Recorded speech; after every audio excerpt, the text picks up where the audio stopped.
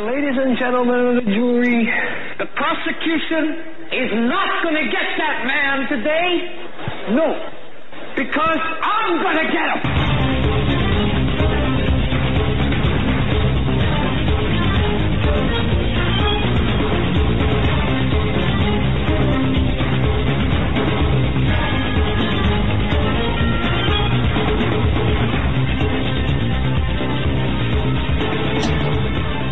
And welcome to this edition of the Hagmann Report. It is Thursday. That's right, Thursday, March 8th, 2018. I want to thank you for joining us. Thank you so much for your belief and your trust in us. We've got a lot of news to get into. One of the things I start off with my morning show today, and I really want to kind of direct people to the morning show, especially today, because in fact, I was corresponding with Tracy Beans today, this morning, who is a very good researcher, and following the Mueller investigation, of course, the coup against Donald Trump, the coup against the election in order to overturn the election. And I cited an article from Conservative Treehouse from a author by the pseudonym Sundance. And of course, if you heard my morning show, you know all about this. But Attorney General Jeff Sessions yesterday was on Fox News with Shannon Bream and dropped what I would term as an absolute bombshell. And that is this.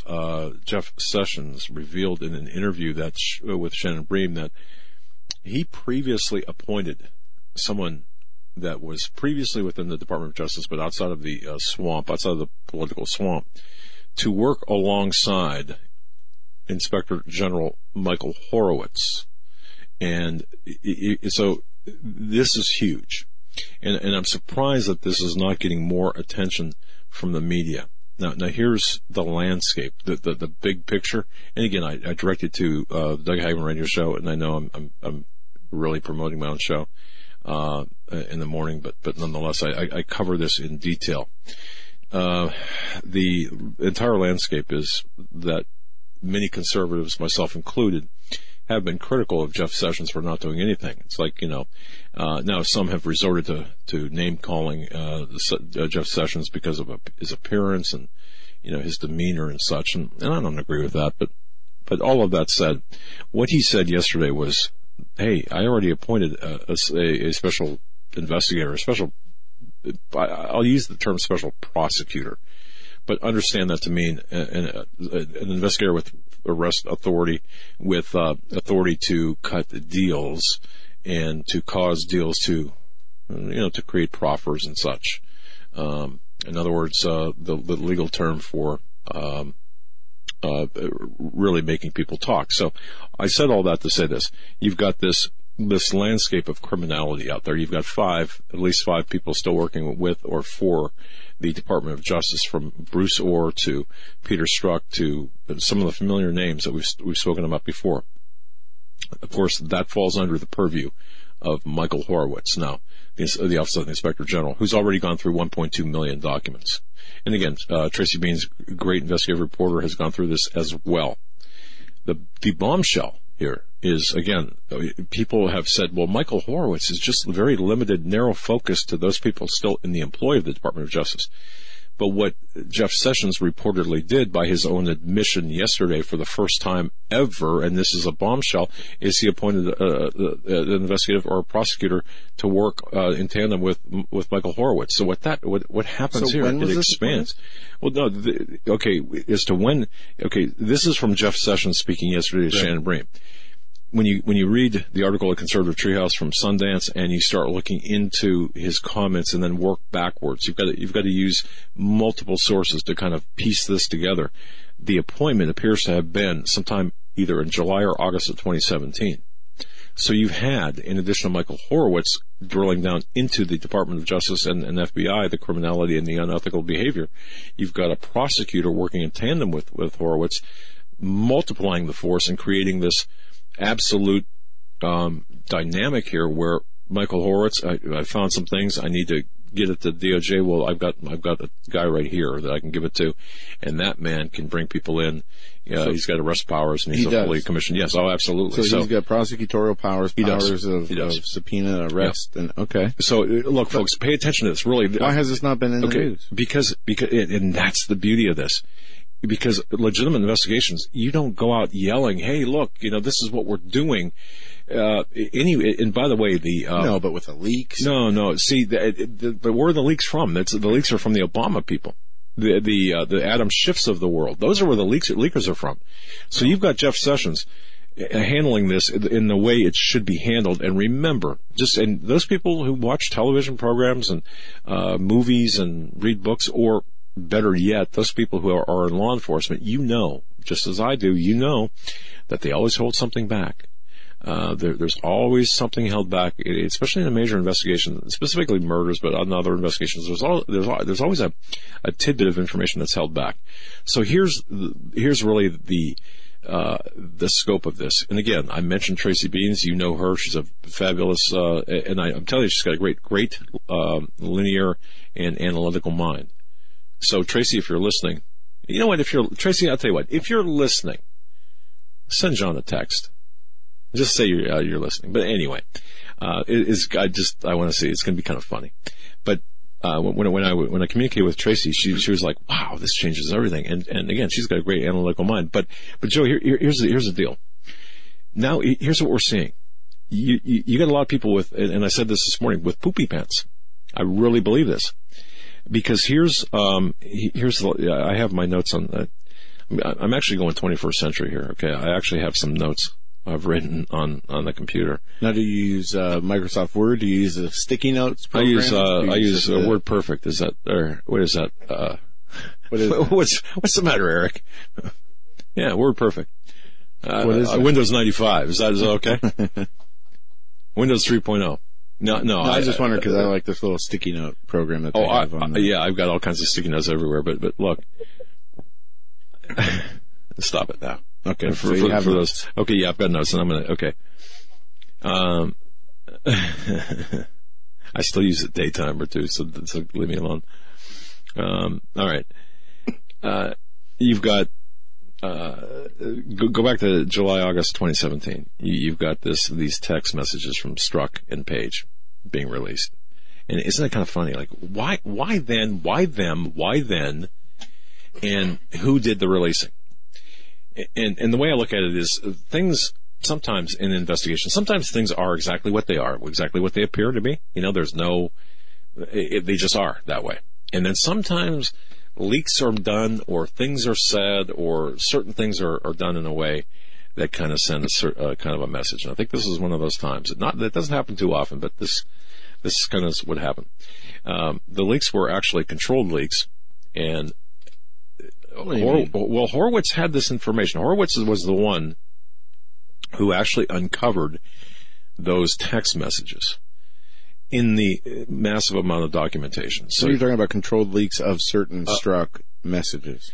Yes. In other words, this was a deliberate, right? Because leak. We got a few of those, and then a few days after you saw a few of the text messages, you got a page of 20 or 30 of them. Then they found the next batch, and you got 5 or 10 different singled out messages. Then they had the release of the rest of them. So that's what you're talking about. It's controlled. Yes, exactly. Leaks. Yes. But the beauty part about this is Jeff Sessions, who is operating the Department of Justice in the way it should be run. Because don't forget, 8 years and even longer, but specifically 8 years of Obama, of the lawless nature of the Department of Justice and the FBI, the politicization of the FBI and the Department of Justice. So now all of a sudden we're playing by the real rules, and that you don't talk about ongoing investigations. So that's kind of where we're at. So people have a tendency to think, well, if you don't hear about it, it doesn't exist. If they don't say an investigation is going on, it doesn't exist. Well, why announce the investigation when you've got the element of surprise behind you? So this is the key. Now, last night, dropping that bombshell, I played a 5-second clip, that money quote, and then the longer 1-minute segment that's relevant to this. And if you look at what he said, he's already got a prosecutor in place working with Michael Horowitz. But now, what does that mean? And think about this: the Office of the Inspector General, Michael Horowitz, has an obligation to notify his superiors, notify his boss when, in fact, he finds illegal activity. But he doesn't have the arrest powers. He doesn't have the ability to compel subpoenas or the investigative mandate outside of his purview, which is the DOJ and FBI. And by the way, Horowitz has got upwards of 500 employees working for him. Now think about that. 500 people working for him. All right, so the same people under investigation within the IG purview are cooperating, at least apparently, with the Inspector General. And this is where it gets really interesting. This cooperation, in combination with the likelihood of criminal conduct, would require somebody at Horowitz's side to enforce the law. And this is where Sessions put in that the Washington outsider, former federal prosecutor or former DOJ person. So this is not a conflict for, I mean, we know Jeff Sessions has recused himself from anything related to the Russia probe and the Mueller. This has nothing to do with the Russia probe. But he has stated in interviews prior, when talking about the FISA abuse, that he can't comment on it because of his recusal. Right, and I think we have to look at the look at his statements. Kind of we have to parse what he's saying, because I think he's very careful. He plays by the rules. But right. But my question is if he's in his recusal status, if he's legally allowed to appoint that, if he did appoint a I'm sure he did. Okay. When you say special prosecutor, I mean by the way, a special prosecutor, not a special prosecutor, but a special prosecutor. Okay, so a prosecutor who's working specifically for this purpose. And you think about this: Peter Strzok, Lisa Page, Bruce Nelly, or Bill Priestap have quotes that appeared inside the House Permanent Select Committee on Intelligence, the memos there. And I didn't catch this. Again, CTH Sundance caught this. And when I went back to look, I thought, wow, this is interesting, because how did these quotes get in there? These quotes came from the investigative interviews, although no congressional committee or congressional person interviewed them. So how did the investigative quotes get in the Nunes memo, for example? Good point. Good question. So when you go back and look, okay, it looks like it came from Horowitz and the special prosecutor that Nunes was able to extract or grab from the DOJ prosecutor. I'm not going to say special prosecutor. I'm going to say DOJ prosecutor. How's that? Okay. All right. So it explains why certain people would not have given interviews to congressional committees, because the DOJ prosecutor had already interviewed them, and they've got them where they want them. And I like citing the Conservative Triage article, citing a law enforcement source, and this is right on the money. This is absolutely right on the money. Listen to this quote. As a person familiar with such investigative measures recently shared, speaking of people like the 5 people mentioned, you've got Strzok and Page and Orr and perhaps Orr and Baker and Priestap, all within the FBI and DOJ. DOJ prosecutor sat him down and brought him in maybe to a room one day and said, here's the deal. We got you. They are sat down. They're told not to do anything, say anything, or discuss anything until they get an attorney. At which time the attorney is handed a piece of paper from the investigative unit. The letter to the attorney says basically, hey, you know what? Guess what? Your client's screwed, man. Your client is up the river. We got your client. Now, you got a couple of choices. If you want to be less screwed, I'm quoting the CTH article here, you're going to sign this letter of cooperation and assist us. When we don't need you, you just sit there and look pretty, basically. When we do need you, we'll call you, and you will provide what we need. And by the way, if you deviate from that process, guess what? The full force of the law is going to hit you. So, that's what we're looking at.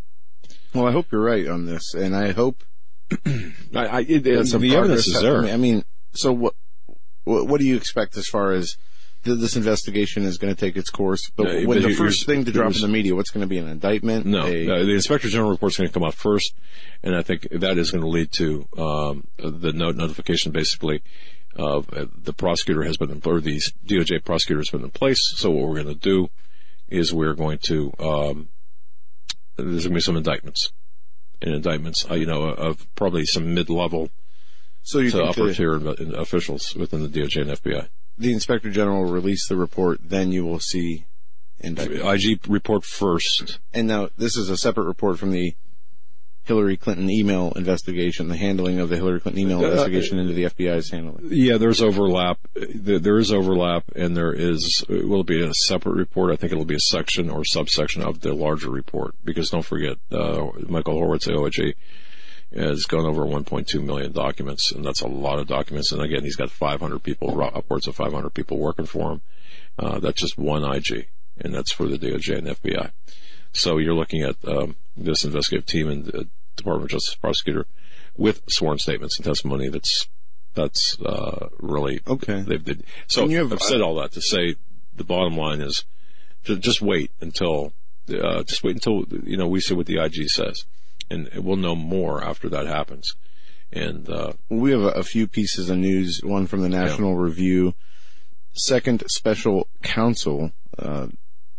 Jeff Sessions seriously considering a second. That was the interview in which this was announced. He's going to consider it, but if he has if he's got a Department of Justice prosecutor, the secondary special counsel would act more of a political figure as opposed to an investigative figure. Okay. And really, is it needed? I'll consider it. And that was the other half of the remark. And I thought, well, then why do you still have Republicans? And there's multiple articles here from Politico, CNN. Just in Mother Jones from 3 hours ago, the GOP chairman call on Sessions to appoint second special counsel. Top Republicans urge Sessions to appoint special counsel to probe FBI. So they want that ceremonial special counsel as opposed to the prosecutor. Well, they want both, or they don't know about the prosecutor. Okay. Donald Trump doesn't even know about the prosecutor. And you might say, well, how does that even work? Because it's Washington, for crying out loud. So if Sessions brought in a prosecutor to work, and I believe this to be the case, to work with Horowitz, that is, think about the investigations we do. We have, we've done. You work for a specific client. Who outside of the client and the attorney knows about that? And it's the same case here. They're not going to go off and tell the congressional committees necessarily what's going on, because it's an internal and DOJ investigation. We're so used to the Obama people throwing everything out there and getting leaks and getting reports from the leaks that that's a broken system. This is the way the system should operate. And this is a good article. Did you post this on Hagmann Report? The Attorney General Sessions confirms prior appointment. I'll post it. You know what? I'm not even sure. Because Sessions in here, there's a transcript, just real quick, of what he has said. I have appointed a person outside of Washington, many years in the Department of Justice, to look at all the allegations that the House Judiciary Committee members sent to us, and we're conducting that investigation. So, well, again, this is not something that Devin Nunes necessarily, or even Donald Trump, would be privy to or should be privy to. When you conduct an investigation, you conduct it properly, and you let it run its course. It's not politicized, as were the investigations done by the Obama regime, Hillary Clinton, and the Strzok and Pages of the world, and the others, other people of the world. So so it almost seems like, well, what's going on? Because after 8 years of the crap that we've seen, suddenly now it's back to normal, or it's back to the way it should be. So that's all I'm saying. Well, I hope you're right. I hope the conservative treehouse is right, and I hope that there are and is things being done behind the scenes to get this ball rolling. Because we've talked about the lawlessness. It's not necessarily behind the scenes. It's just not being broadcast. That's all. Well, I think it needs to be broadcast as. Well, it would be. You have to understand. I mean, the evidence is out there. It's not like these people can cover up. What's already been exposed. They have to know that they've been caught red-handed. Oh, sure. Those people that need to know and are ripe to flip have known or do know. But again, you don't talk, or that violates the proffer. That violates the agreement. Right. You're not supposed to talk about ongoing investigations, and criminal investigations. Sessions has said that many times. And just kind of tie this into more confirmations of what Devin Nunes confirmed in the FISA memo that he released, is an article on Hagmann Report about more confirmation of Nunes' memo. Steele was source of Yahoo article. And I know you talked about this several times. There was a journalist who was given information that was sourced by Christopher Steele in the dossier, and he wrote for Yahoo News, and what's his name? I have the name in my head, but I want to say a separate name. Who are you talking about? Yeah. David Ignatius? Is that it? From where? From Yahoo News. Oh, I don't know if he's... I'm trying to remember now. Okay, so anyway, another claim of the House Intelligence Committee's FISA abuse memo. House Intelligence Committee's FISA abuse memo authored by Nunez has confirmed to be true. That claim is when the FBI and DOJ cited a Yahoo News article as part of a warrant application to conduct surveillance on Trump campaign advisor Carter Page. Those agencies deliberately misled the court and abused the FISA process. What they did is they used a Yahoo News article, which they themselves gave the author the information from the Steele dossier to confirm the warrant as almost as additional evidence to the dossier. But when the dossier was the source of the whole thing, right? And you talked about this, but this is confirmed and it's being reported now in all the welcome to the party, folks. Outlets. I mean, this has been and so when I say evidence out in the open, this is more of what I'm talking about. Okay, but right. So with what I'm referring to is the step that apparently that Jeff Sessions took back in July or August or around that time, where realizing Horowitz had found illegal or criminal activity. What does Horowitz do? He's got to go to his boss because he doesn't have the arresting authority. It would be like me as a licensed investigator without arresting powers. You've got to take it to the district attorney on the local level, or Michael Isikoff. Okay, Isikoff. All right, so from Yahoo News. Mm-hmm. All right, so Horowitz having this evidence and ample evidence of criminal action by people such as Page and allegedly by Page and Priestep and Strzok and everyone. So what does he do? He needs to go to his boss, Jeff Sessions, who is the Attorney General over the main man over the FBI and DOJ. So what does Sessions do? He's only got one choice, and that is to grab someone to work with Horowitz or independent of Horowitz, but in this case work with Horowitz because Horowitz has already done the bulk of the investigation. And that gives Horowitz the ability to turn to the DOJ official or the DOJ prosecutor and say, okay, we need to flip this guy, we need to arrest this person and flip him, we need to look at this person over here, and this is what has been happening for the last several months, and quite frankly, Sessions hasn't said a word about this, nor should he have, because it's an ongoing investigation, so you don't talk about that. So I hope it's clear. No, it is. You know, and with regard to the other stuff, that's all just window dressing, smoke and mirror stuff that we're seeing. Well, if you're like me, you're impatient and you're watching as well. You should be, as well as everyone should be. You know, this criminality being exposed, the sedition and treason against the office of the president, and you see nothing happening. And we talk about it constantly. You have Strzok and Rosenstein still working in the FBI, still working in the DOJ. Okay, that's one thing I want to mention. That's not by. I don't believe that's by accident, because by Strzok and Page working in the FBI and DOJ, that tells me, and Orr still in the DOJ being demoted twice, that tells me that they want to keep them under the IG's purview or control, and perhaps they have already. Again, you sit there, you warm the seat, you shut your mouth. We'll get to you when it's time. That's kind of what that tells me. Now they could quit, but in fact, if you've been demoted a couple of times and you're a pariah within your own agency, why wouldn't you quit? Why wouldn't you move on? Well, because you really can't in this case, because I got caught, over here. And that's what we're looking at, Joe. So it makes sense now to me in a number of levels. And when you start taking pieces from other puzzles or other puzzle pieces and fitting them into the larger puzzle, all of a sudden, oh, wow, wait a minute. Is this really happening? And I think it is. And you're going to see a bombshell, a series of bombshells. But there's also that preparation, that fertilizing the ground that needs to be made because you remember, we're talking about a country that's sorely divided.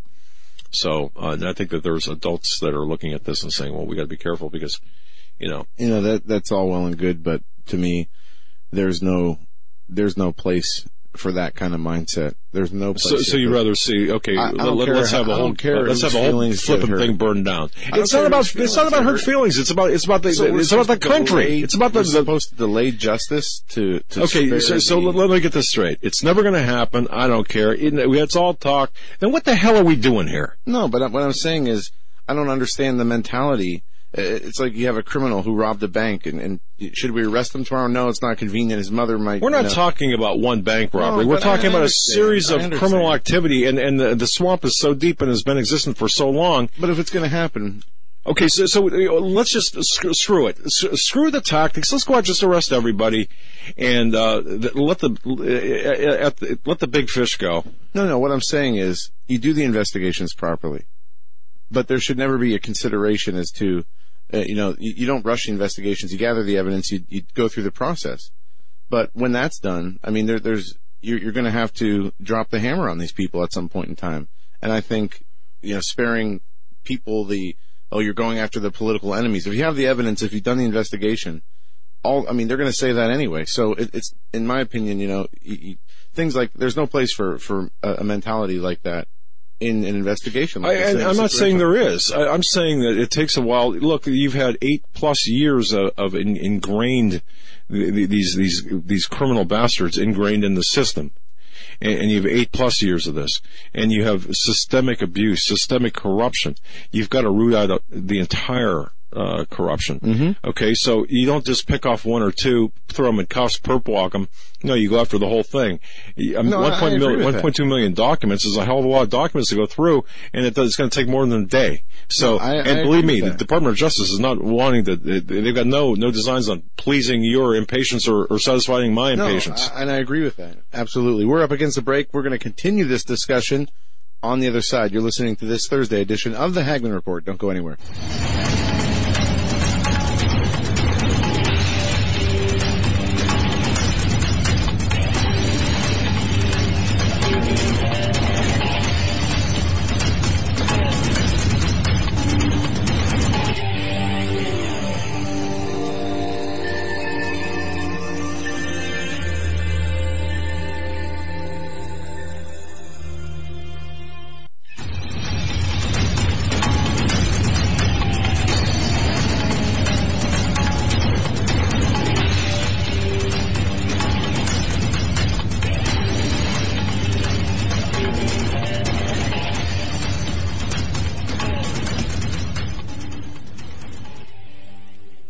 So we're just back in our seats after wrestling here. Now, I saw a comment go by saying, they've had since the 1980s to arrest Hillary Clinton for her criminal behavior. That's true. Absolutely. That statement, I cannot, in my view, cannot see. I don't have there's no better statement than that. But here's the thing. Just remember Buford Pusser. Remember that movie. Who do you go to when the entire upper tier is corrupt? It could be, and it's corrupt through multiple administrations. Don't forget, this is not a Republican-Democrat thing. This is a us versus them thing. This is we're special. So I just want to address that because now of the change, and it may seem like kind of not that big of a drastic change, but because of the change. Don't forget, you've got three congressional committees: the House Permanent Select Committee on Intelligence, you've got the House Intelligence Committee and the Senate Judiciary Committee looking at this, and you've got some even then it's still partisan sides, but that's eroding. So now you've got something totally different, a different group of people. Yeah, and I know those people. You say, well, I'll believe it when I see it. Okay, that's fine. And I'm right there with you. It's long past due when these people should be frog marched, all of them. But, again, this is the first, go ahead and take this. This is the first clue. This is the first overt announcement that, hey, there's a prosecutor working with Horowitz. Horowitz is unchanged. Yeah, Horowitz might have some baggage. It might be an Obama appointee. He might have gone in there in that fashion, but just give him the benefit of the doubt, especially after. Just imagine this: I'll select you, and I'll put you in this position. You can do whatever you want. Okay, fine, thank you. Oh, now that you're in this position, hey, you're handcuffed. You're going to do what I say, and you've got the benefits. You get the job. You're going to do what I say. Okay, then the new administration comes in and says, "Well, what have you been doing all this time?" Oh, I've been basically handcuffed. So they unhandcuff him, and he goes out and does the job, despite party affiliation and despite appointment. This is the evolution that we're seeing over time. So while 80s, yeah, absolutely, there's a whole bunch of stuff going on from Whitewater, which was a thing, and of course the special counsel who drifted from Whitewater to Lewinsky and Linda Tripp. So, but so again, I would urge just everyone to pay attention to this. And now, if this, for whatever reason, doesn't work out, then get PO'd, then get peeved. I'm okay with that. And break out the pitchforks and torches. I'll be right there with you. But seeing what I saw or hearing what I heard yesterday, and reading what I read, and then looking back at the last several months, I'm thinking, oh, that's why. Okay, that makes sense.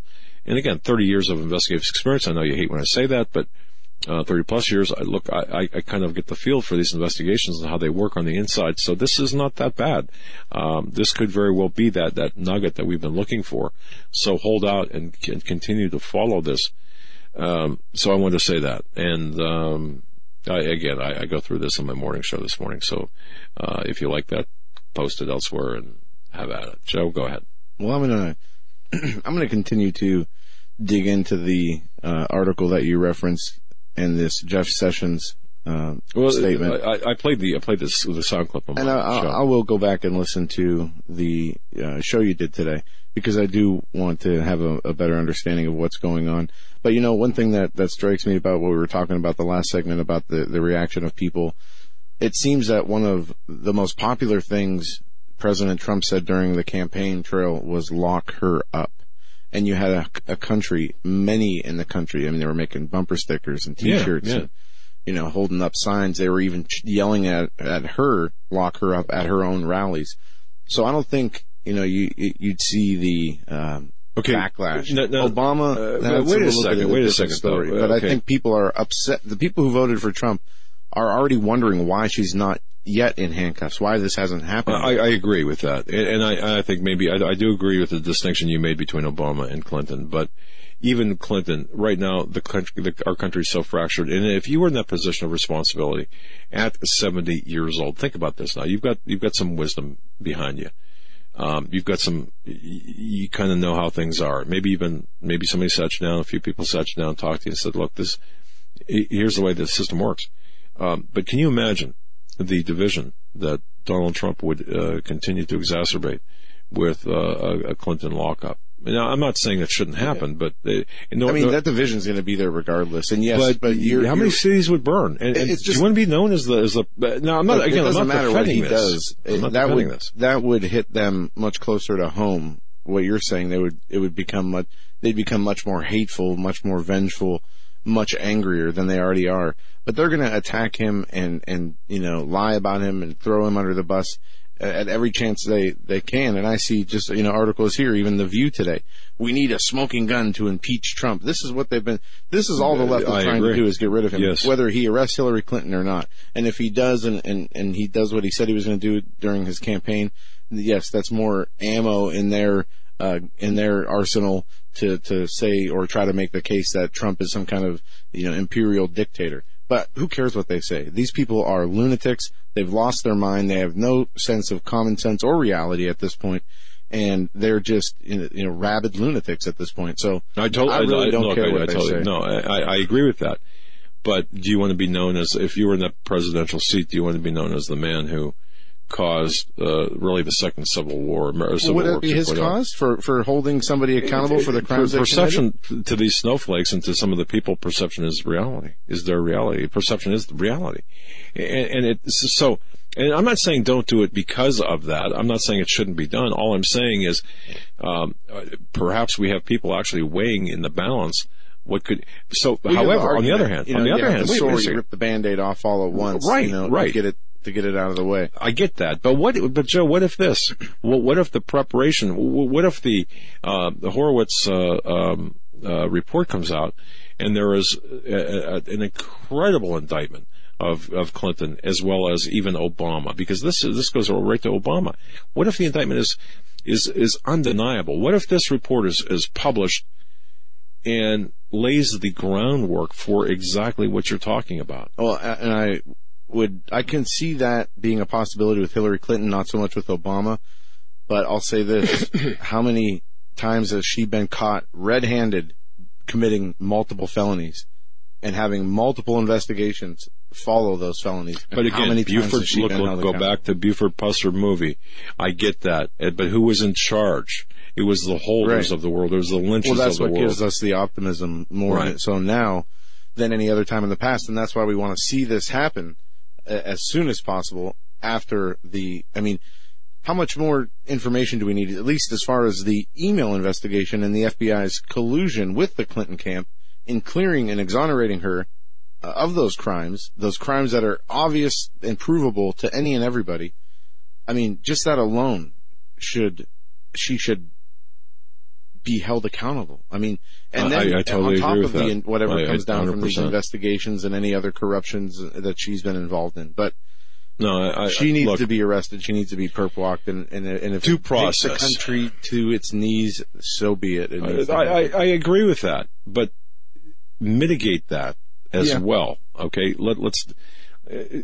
Don't push to burn the place down while you're doing it. Right? You want the opposite. You want to in a where you don't have riots breaking out. But I find it very hard to believe that anybody would riot. If Hillary Clinton got arrested, I mean, they wouldn't even show up to her rallies when she was in their city. So I don't think. Well, I know, but there still would be that element out there that I think. So look, altogether, let due process take its course for a little bit while longer. Let's see what Horowitz has got to say. Let's see if in fact Sessions was being genuine when he said he had a prosecutor that's been working with Horowitz. I'm paraphrasing now. And let's see what happens from this.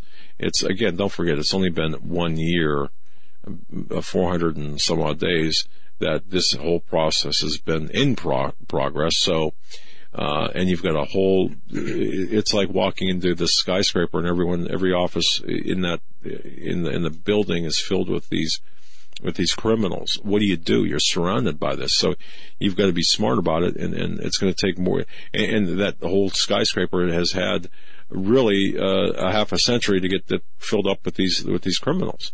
And Donald Trump is an outsider, and President Trump comes in being an outsider. I'm not talking about DNR, Republican, Democrat. I'm talking about globalists versus, So okay. And Sessions has been part of the, both in and out, I think has got one foot in and out of the swamp, but, he's the establishment. Yes. I see that. But see, this is the kind of thing, by the way, because the very people who are, and I'm going to say this flat out, and, I got to tell you, this has not been a good day. This has been a trying day because you've got a bunch of morons out there, continuing to try to shut us down and shut our mouths and shut us up. Let me tell you something. I'm not going to shut up ever. They're doing a bad job. I'm not going to. What's that? They're doing a bad job. They're doing a bad job because it's only forcing me to have more resolve. So I'm saying to you out there, and you know who I'm talking to. Okay, I will never shut up. You will not shut me up. You will not shut down this radio operation. Don't even try. You keep trying. And see, it's the people who are associated with the Clinton Global Initiative. It's the people who have ties to Clinton. It's the people who've got ties to the trip and that segment. All right, who've got no business sticking their nose into what we do. Okay, I'm talking to you out there, and the people who take these programs and to make endless transcripts and send them off and attempt to shut us down. I'm going to tell you something right now. Okay, that crap is over. We are on the offensive. Like it or not, take that to your attorney. Take that to the court. Own shows now. Right. Oh man, did you catch what I said? We're transcribing our own shows now. We're going. And you want the transcriptions? You're going to have to pay for them. Yeah, absolutely. There's Blog Talk offers that service. You can pay extra every show to get that transcribed. Well, moving on here to some other news concerning Jeff Sessions. This two things. One, we've been talking about the battle of the federal government versus the state of California over immigration, and the mayor of Oakland warning of the impending ICE raids. Also, interesting, this story, I want to thank John and one of the commenters on the open thread you started today for pointing us in this direction. Yeah, you want to talk about that open thread? Just tell people what, and please kind of keep it up. So certain set of parameters. Go ahead. Explain that. What Eric has done on the website Hagmann Report, he's set up the website so we have basically 2 sections of content, and there it is up on the screen. The one section there where you see exclusive reports are original reports written by authors like Peter Chauka, myself, my father, and the other section is curated news, news that we find interesting that we post. I don't from like other that sources. word. The curation is selective curation, I suppose. Okay, it's stuff that we're working on. Stuff that I talk about on the Daily Show, things that I think are important that other people will want to see, and that goes in the other news section. But the exclusive reports is all original content. But in that, each morning there is an article titled "Open Thread," where any thoughts of the day, any interesting stories. If you have something to say, you come in and you leave a comment. And it's interactive, not only with us, but other people who frequent the website and listen to the show. And today somebody said, there's an article out there that I haven't seen anybody talking about. Can you guys, do something with it? So I posted the article, which is as follows. Linda Sarsour arrested at Paul Ryan's office. Muslim American leaders have been arrested at the U.S. Capitol while urging Congress to stand against President Donald Trump's effort to end a program that protects certain young immigrants. Then it goes through a host of names. All are part of Council of American Islamic Relations, known as CARE, and Linda Sarsour advocating immigration reform before getting arrested Monday. The protesters participated in an act of civil disobedience at the office of the Speaker of the House of Representatives, Paul Ryan, demanding that he meet them to hear their concerns. Anyway, this was a protest on immigration on DACA, and this was a political stunt by Linda Sarsour and some members of CARE. Now, is this news? Yes, it's news. But she did this on purpose to get arrested, to make it news, to make it look as though, she is standing up for the rights of the immigrants, the DACA. And we have had movement, as we talked about, a federal judge in Maryland ruling that the Trump administration is allowed to end the DACA program. And one of the interesting things, 2 interesting things that was in the news yesterday. Don't go too far from Linda Sarsour. Okay, I just wanted to mention Hannity had interviewed Univision's Jorge Ramos, the big anti-Trump pro-immigration guy. And that was a very interesting interview. And then also, I forgot where else I was going to go there, but Sarsour, the protest here, what's interesting is, Sarsour is usually involved in Islamic-related issues, political issues, Islamophobia, standing up for terrorists and whatnot. What's she doing with, protesting for DACA? It's all related, all right? Just to give you a rundown, I don't know how deep you want to get into Linda Sarsour, but she was born in 1980 in Brooklyn. All right, she's a Palestinian American community activist. She served as executive director for the Arab American Association of New York since 2005. She's a board member of the Muslim Democratic Club of New York and a member of the Justice League New York City. Okay, so that kind of gives you an idea of who Linda Sarsour is, and she's an anti-Semite. She is she's a feminist. She's an anti-feminist, really anti-freedom person dressed up as a pro-civil rights person, which is just crazy. And she appeared, by the way, there's a 2008 question and answer session at New York University with White House terrorism advisor at that time, John Brennan, later CIA director, Muslim convert. And Sarsour lamented about a number of things that were anti-Muslim. And this woman is, to me, you got to really watch her. She supports the boycott and divestment program.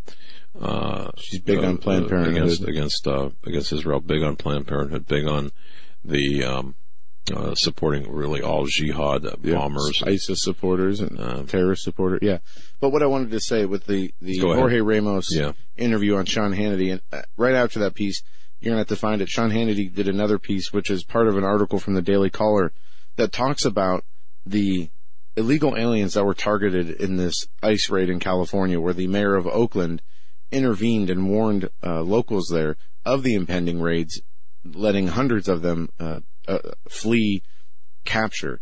And this wasn't just and I learned more about this from listening to Hannity's show on the way in. This wasn't a raid just going after illegal immigrants. These were illegal immigrants who had committed crimes on top of being illegal immigrants. And because of the mayor of Oakland's action, a number of wanted felons, anybody from there's child molesters to people who are wanted for murder, aggravated assault, and just any and everything you can imagine, that went free because of this. And the Daily Caller has an article out highlighting some of these cases, and they talk about the people who were targeted and who were able to evade capture mainly because of the mayor of Oakland. And they talk about some of these people, like a convicted sex offender, a Mexican man who was deported a number of times only to come back and be convicted of lewd acts with a child under 14.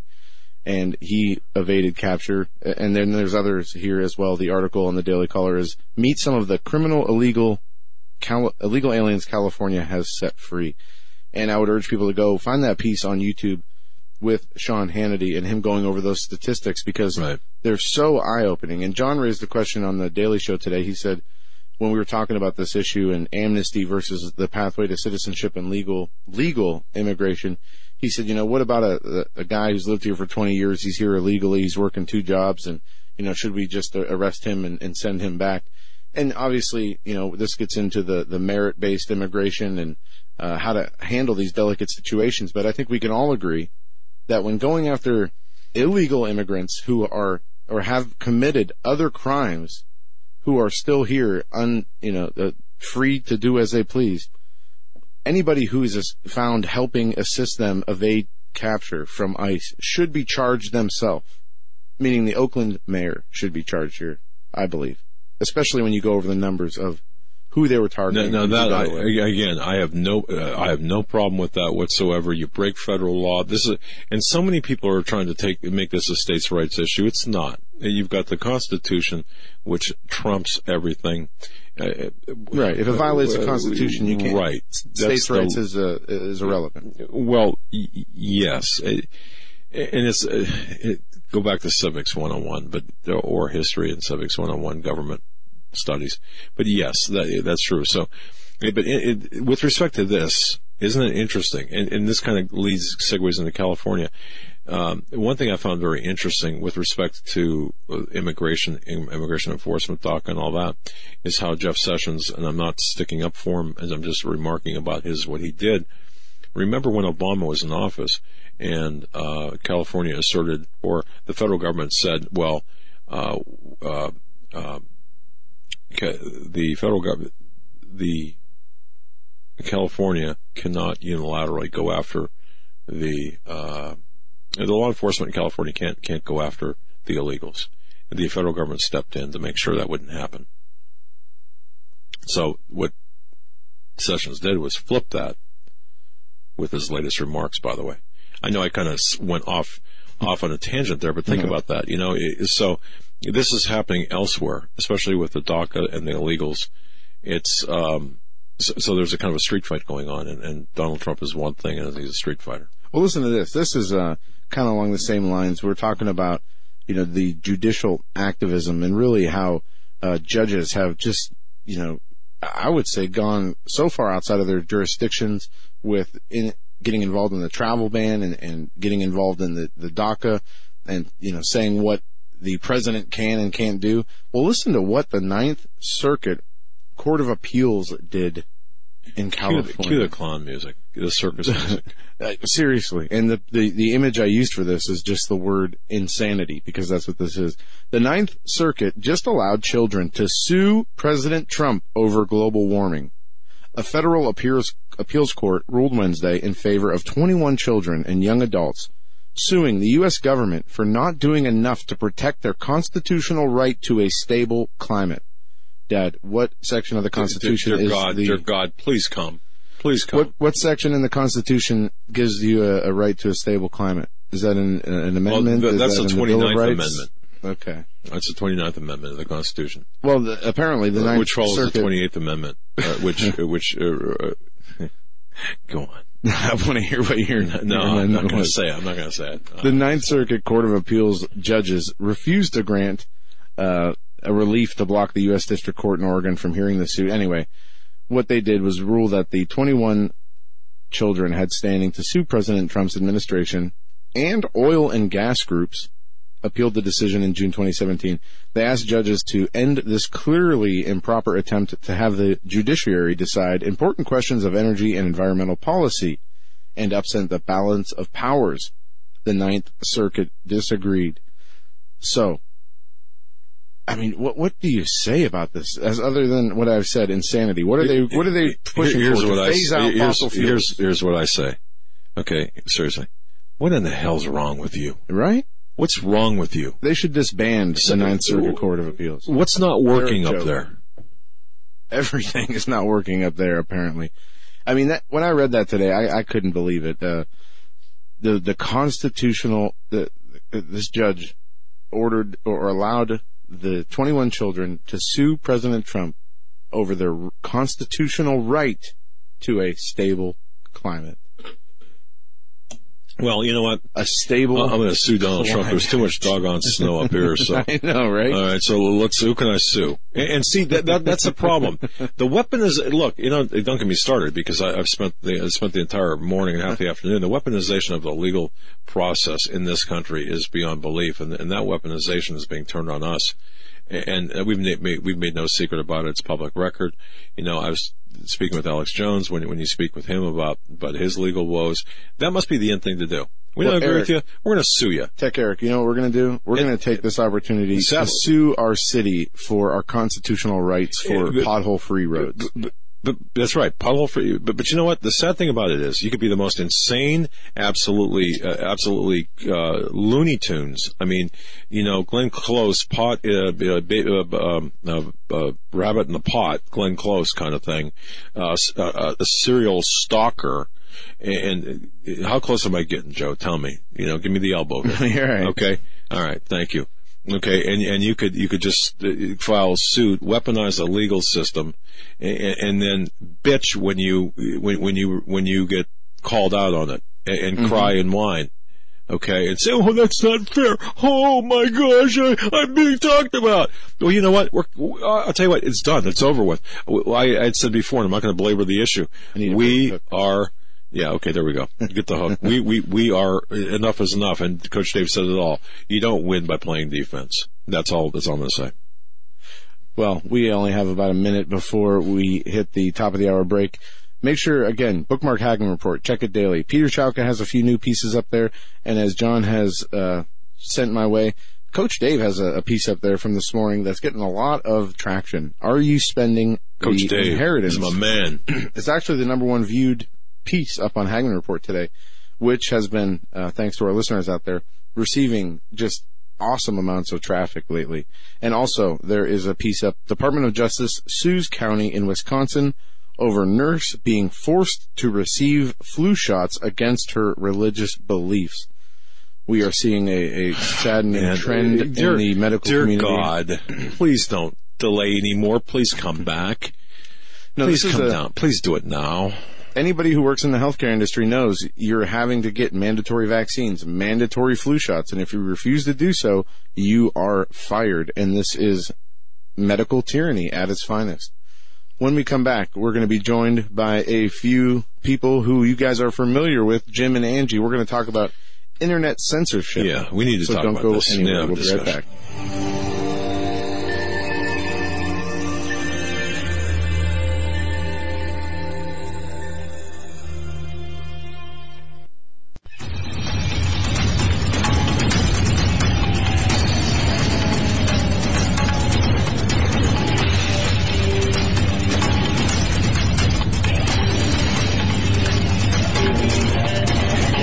This Thursday, March 8th edition of the Hagmann Report. We got a great show lined up for you, great rest of the show lined up for you. The first two segments, it was just my father and me going through a whole list of interesting news and having some heated debates and discussions on some interesting things like Jeff Sessions and the prosecution of the deep state. Again, I got yelled at. Actually, my wife says, "You know what? You gotta be nicer. You shouldn't use bad words and stuff." Well, look, I'm not using bad words. But if God, I love her, and she always keeps me right on the money.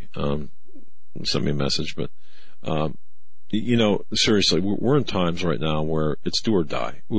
All the marbles. This is for all the marbles right now.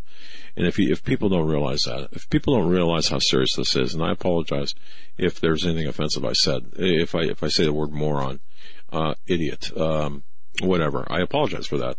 But I think sometimes the definitions, the literal definition of idiot does apply, as does moron. I think it's applicable, and I think it's accurate. The other, but you know what? I mean, look, here's the thing. I say what's on my heart. I'm look, I am what I am. I am this way at home. I'm this way here. I don't try to hide it. I don't put my radio voice on. Lord knows I don't have one. Now, I got yelled at. I, in fact, got a letter saying, man up. You keep saying you're not a talk show host. You're an investigator. Well, you're a talk show host now, so man up. And I respect the letter I got. I respect her very much. She didn't leave a return address. I was going to write her back thanking her for the letter. I know it came from Illinois, but you're right. You're right. But sometimes, look, we get to the point where, don't you get to the point where you get frustrated? And I think we all do. And it's like, come on, man, you got like everything breaking. And that's not a complaint. That's just an observation. And I'm not trying to, undig the hole I've dug for myself. I'm just saying that this is why that when you look at this and you go through these beatings, and again, I'm not complaining about the beatings. I'm just saying, look, I'm warning everyone out there because we're all going to go through it. And if you can learn from me and be better than and react better than I do, respond better than I do, that's my hope for you. So go ahead. Well, we have with us who had, I should say, a YouTube channel, Victorous Libertas. Jim and Angie have been battling censorship on the social media giant YouTube as this continuing trend of censorship of conservative sites is ongoing. Some people have been seeing strikes after fighting back, strikes taken off their channels. Others have seen their channels restored, but more often than not, channels are not restored, and more so than that, more channels are being knocked off on a daily basis. Jim and Angie, it is great to have you back. Hey guys, how you doing? Hi, thank you for having us back. Well, I think you're classing up the joint. That's pretty good. Now, will YouTube allow, even though you're censored, or are they going to blur your faces on our video feed? Are they going to white you out? Are we going to get censored? We're hoping that you guys don't get taken down after this. Yeah, we are completely persona non grata, so we hope we don't affect you guys. All right. Lean in here. Come on, whisper to us. What'd you do? What'd you do? Would they say we did, or what did we really do? Yeah, I'll tell you what they said we did. It was February 27th, I believe. We got our first strike. And it was for the Pulse nightclub shooting. I had done a video saying that Omar Mateen was a G4S employee, which is a government employee, and also was part of, and G4S was part of a crisis actor company. That's all I said. I was just trying to put some pieces together. There were 3 videos similar to that, back to back in, I think it was July of 2016. Okay, we're talking 2 years ago now, right? Yeah. Okay. So for 2 years, those were fine. And within a 24-hour period, it was on the 27th, I got a strike. I asked why. They did not answer me. On the 28th, we got a strike. I asked why. They did not answer me. On the same day, a few hours later, we got our 3rd strike. I asked why. They did not answer me. The next day, they told me that we were terminated because of bullying and harassment. I asked them, where was I bullying And where was I harassing in those 3 videos? They did not answer me. Luckily, I have all of those videos and just about all that we've done for the last 2 years backed up on an external hard drive. Which we try not to have plugged in much. I put all of those, those videos, those 3 videos up on BitChute. We're up on BitChute right now. And so if anybody wants to go there to BitChute, Victorious Libertas, check us out. You'll see the 3 videos I put them all together into one video. You'll see the 3 videos that they claimed I was bullying and harassing. I'm a terrible person, and we had to kick me out of the community. Now, with that said, I want everybody to know what happened. In 24 hours, because of those 3 videos, we lost 1,100 videos, 70,000 subscribers, and 2 years of blood, sweat, and tears. Yeah, and this is a very common theme, it seems, with Christian conservatives, Trump supporters, and anybody who is outspoken against the mainstream narrative that is presented to us by the CNNs of the world. And it's very frustrating, as you said, videos that you had done 2 years ago, which shows it's so obvious this is not about offensive content or bullying or harassing. They were just looking for a reason or finding the excuse as to get you off of their platform rather than just outright banning you. They, had to justify it in some way. So they're, going back to videos 2, 3, 4 years ago to do so. That's pretty sad. That's a pretty sad statement that they have to resort to these kind of methods to just censor people outright. Yeah. I know I've heard a lot of people saying that they're going to do a class action lawsuit against YouTube. I'm not sure. I mean, they state that they have the right to terminate any account at any time for any reason, so I'm not really sure about that. But Jim and I our Victorious Libertas name is an LLC, so we are an actual company, and we're trying to go the route that they have defamed our company name. And so we're trying to talk to some lawyers and maybe start a defamation lawsuit. All right. Yeah. This is, let me just, I'm not going to give you the inside baseball because not over open airwaves, but we are assembling, Steve Quayle and myself are assembling, and others are assembling a law team, a legal team. And we are addressing these issues. We are taking the people who have called us Russian agents, the people who have accused us of being money launderers, the people who have accused us of all of these egregious crimes, Russian agents, for example, and actually put me in, believe it or not, I'm in that position right now, potentially to be interviewed by the Mueller team. And that's all I'm going to say, okay, because of basically one person. But now, having said that, I have to, because this drives me absolutely insane. So here's what I want to do. I want to make sure that we offer you the ability to join us or somehow to use the infrastructure we're setting up to go after to make right, to shut these accusations down and to make right these things, because we are a subchapter S corporation as well. And you're an LLC, this might fit well. So if, with your permission, we'll contact you and we'll, because this is what people, we need to stick together. And this is why, and I don't care, you could be saying, and I'm not saying this, let me preface this, you could be saying, well, X, Y, and Z, or this shooting didn't happen or whatever. And I could disagree with you 100%. That's not the point. The point is, the manner and methods in which you're being shut down. So I offer that to you. Yeah. Well, first of all, we appreciate that very much. And Doug, you're absolutely right. Whether you agree with what I say or not on my videos is irrelevant to me. What is relevant to me is the First Amendment.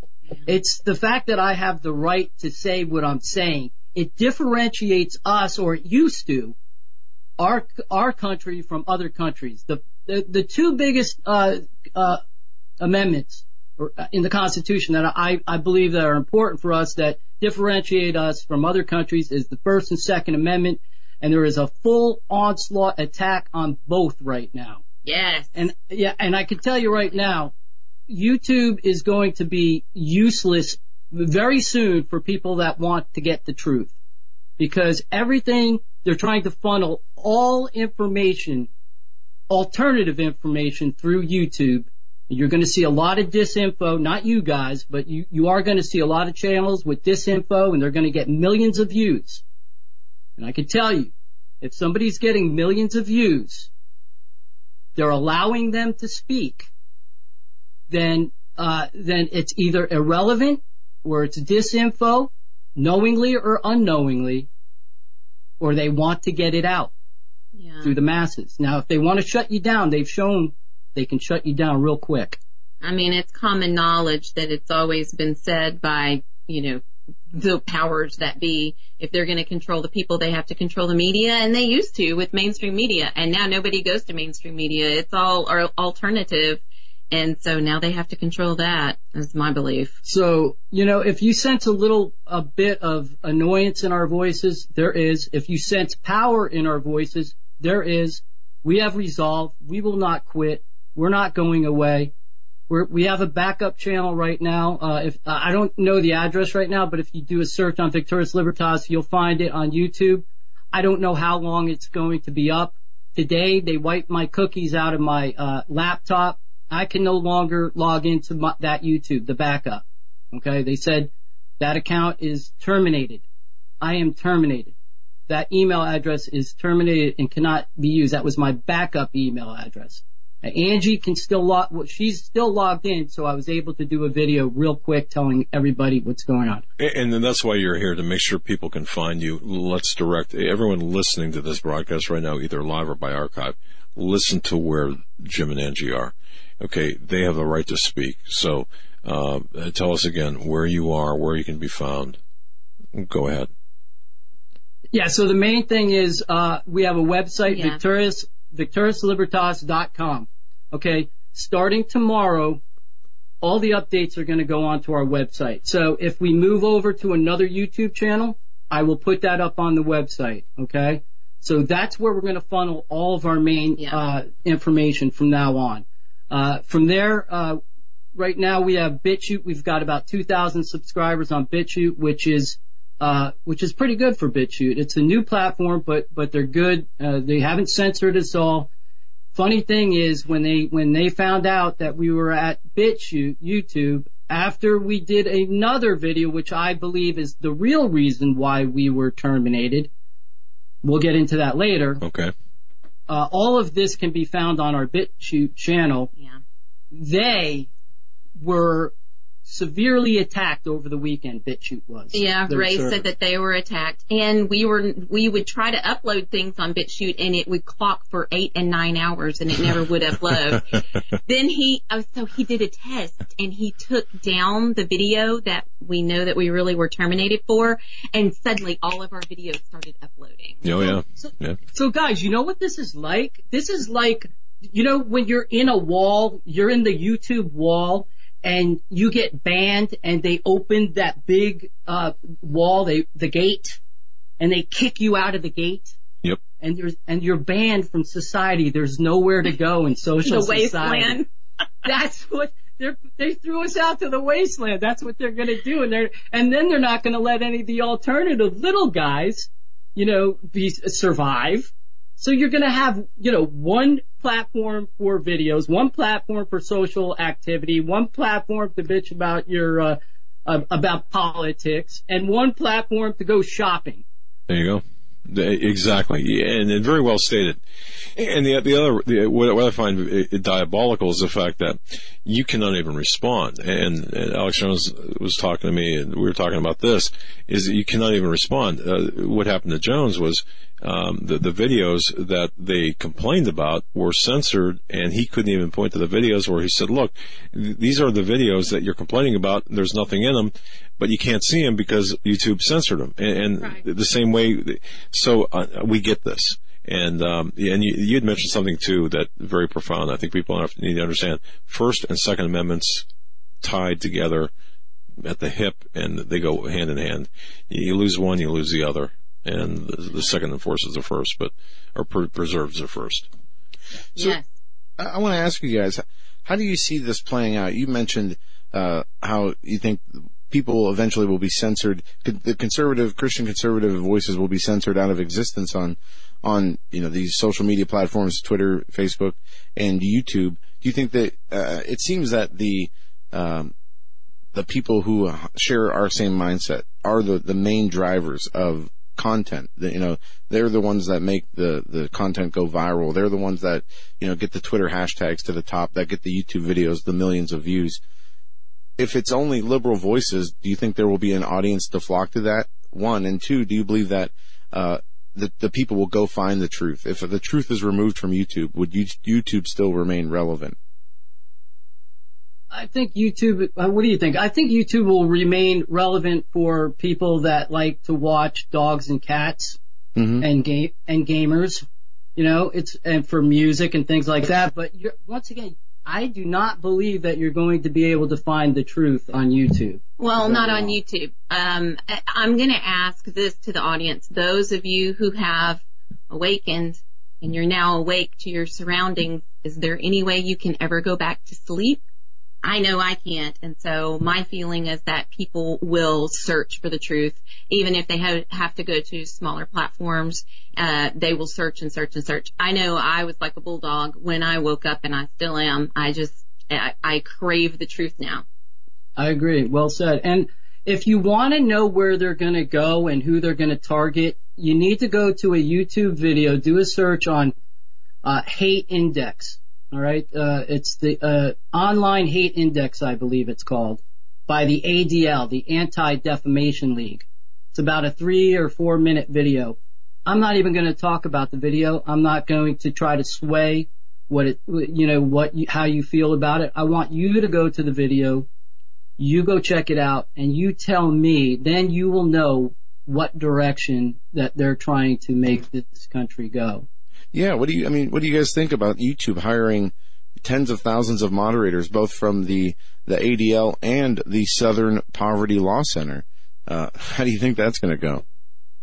Well, it's going like it is now. I mean, it's a complete conflict of interest, right? These are left-wing, groups that hate the constitutional republic. They hate the First Amendment. They hate the Second Amendment. And those are the people that are going to be policing YouTube. Yeah. Yeah. So let me ask you guys, have you seen, we don't watch mainstream media, but somebody sent me a compilation of videos that Fox News has done. They're talking about YouTube censoring and stuff like that. how do you feel about that? Wait a minute. Say that again, because I'm not sure I understood that. Fox News has been reporting on the YouTube censoring and talking about the SPLC and the ADL and, kind of bashing them. And so since we don't trust mainstream media, I know Fox is right there on the cusp, but still I don't really trust mainstream media. I was just going to see if you had seen anything like that or what your feeling is. Yeah, I'm sorry. Okay. Yeah, I just want to make sure I understood the context of your question.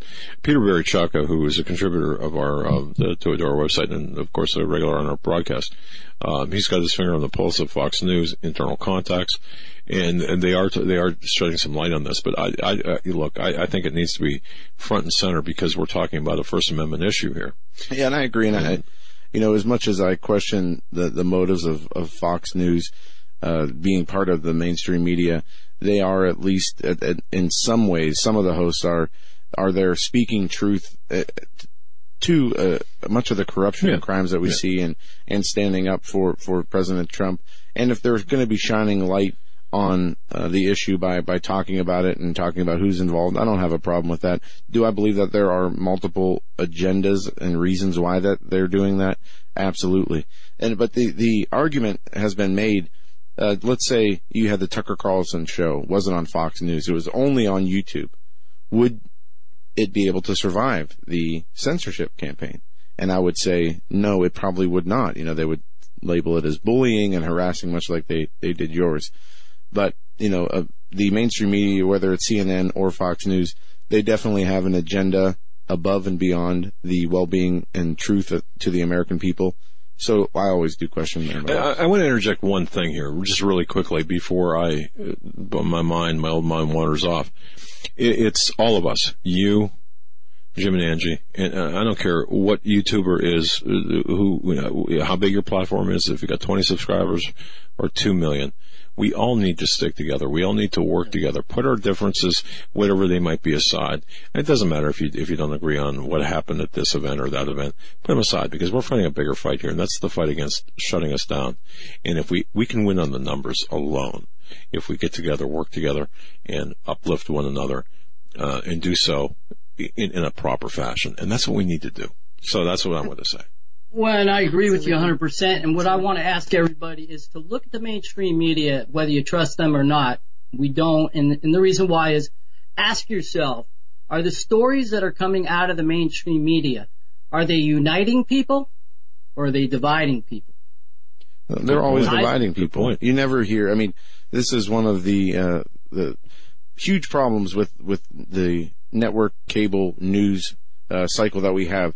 You know, you see these horrible police shootings, and there's always these racial components, but never do you see the stories, in every town USA in America where cops are bringing homeless people boots or feeding them, or, you never hear those good ones. There could be 10,000 great stories of cops doing great things for people on a daily basis, not a peep about it, but you get one story that can be spun to make it look like a cop did something terribly wrong, and that gets all the attention and the coverage, and that absolutely is done on purpose. And this is part of the demoralization of our society. Absolutely. And, I want to protect the children too, but, you've got a school shooting with 17 people that caused division, right? You saw it cause division. And actually, why don't we have more stories about the 600,000 or 1 million children that go missing every year in this country, and the child sexual abuse problems that go on in this country and around the world? That's something that can unite us. It doesn't matter whether you're a Democrat or a Republican. You love your children. That's a bipartisan issue. Yeah, I mean, it's the same thing when you see these same people who are saying we need to ban guns, we need to, take away the Second Amendment to save the children. These are the same people who openly promote abortion day in and day out. But Joe, look, I think what they're saying here, and I think it's so important, is that issue that you just referenced. Oh boy. No one wants to talk about that, though, do they? No, it gets swept under the carpet, and you have to ask yourself, why doesn't anybody want to talk about it? It's the big elephant in the room. Maybe most of the anchors are people that are in on it. maybe people are, involved in this kind of stuff, and that's what, I'm not accusing anybody, but I'm just saying we've been told. It's a definite widespread epidemic. Oh, and then, by the way, I don't know whether you heard or not, but there was a story on the New York Times about doctoring up videos. And they had one doctored up of Michelle Obama? Michelle Obama, yes, in a very compromising, I didn't hear about that.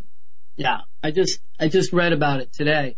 And so maybe they're getting us ready, for some leaks. The leaks that are the video leaks that are gonna come out. Because they're saying they're fake videos is what they're saying before they come out. Yeah, so what did they do? Show Michelle Obama with a dangling participle or what? I mean, he knows. I was not privy and did not have the pleasure to see the video, Doug, but, I can only imagine. Okay. Yeah. Look, I haven't seen it. I'm curious. Yeah. Joe just threw his hands up in disgust. My daughter, Jackie, she just covered her head and, hey, you're an embarrassment to them. It's remember diagramming sentences? It's a language term. That's all. It's your mind, people that are going in the gutter. Hey, I'm with you. I thought that was funny. We have to have a little humor. Oh, we have to. And I just want everybody to know that we remain happy, strong, and committed. And not suicidal. Oh yeah. I'm not going to slip in the bathtub. Well, there's a plus. You're not going to stab and shoot yourself, right? I don't play piano, so there shouldn't be any piano wire around me. No. And I just had my brakes fixed. Well, let me ask you this. Aside from the BitChute, has this censorship and really banning from YouTube, have you guys looking for more opportunities? Have you found that there are a lot more options out there, or are you thinking outside of the box on different ways to reach people? How's that going? Well, we're going to keep. Listen, we're going to keep you in the forefront. Yeah, we appreciate that. Yeah, absolutely. This is going to send us on a new venture. It's forcing us out of our comfort zone and to do different things. We are actively seeking, a podcast, maybe a radio program, something that's maybe independently owned or hosted. And where are we going to be on later on? If people can see us. We're going to be on Project Camelot. We're going to be on Project Camelot later on as well. So. All right, very good. Victoris Libertas, Jim and Angie, thank you so much for joining us. We will stay in touch, and you guys keep your heads up. And we love you guys. Take care.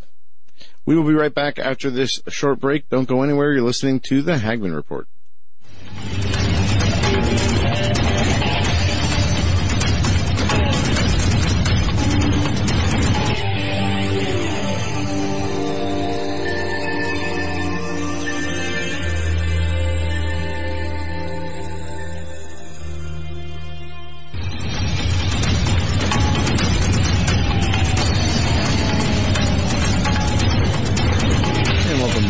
Thursday broadcast of the Hagmann Report.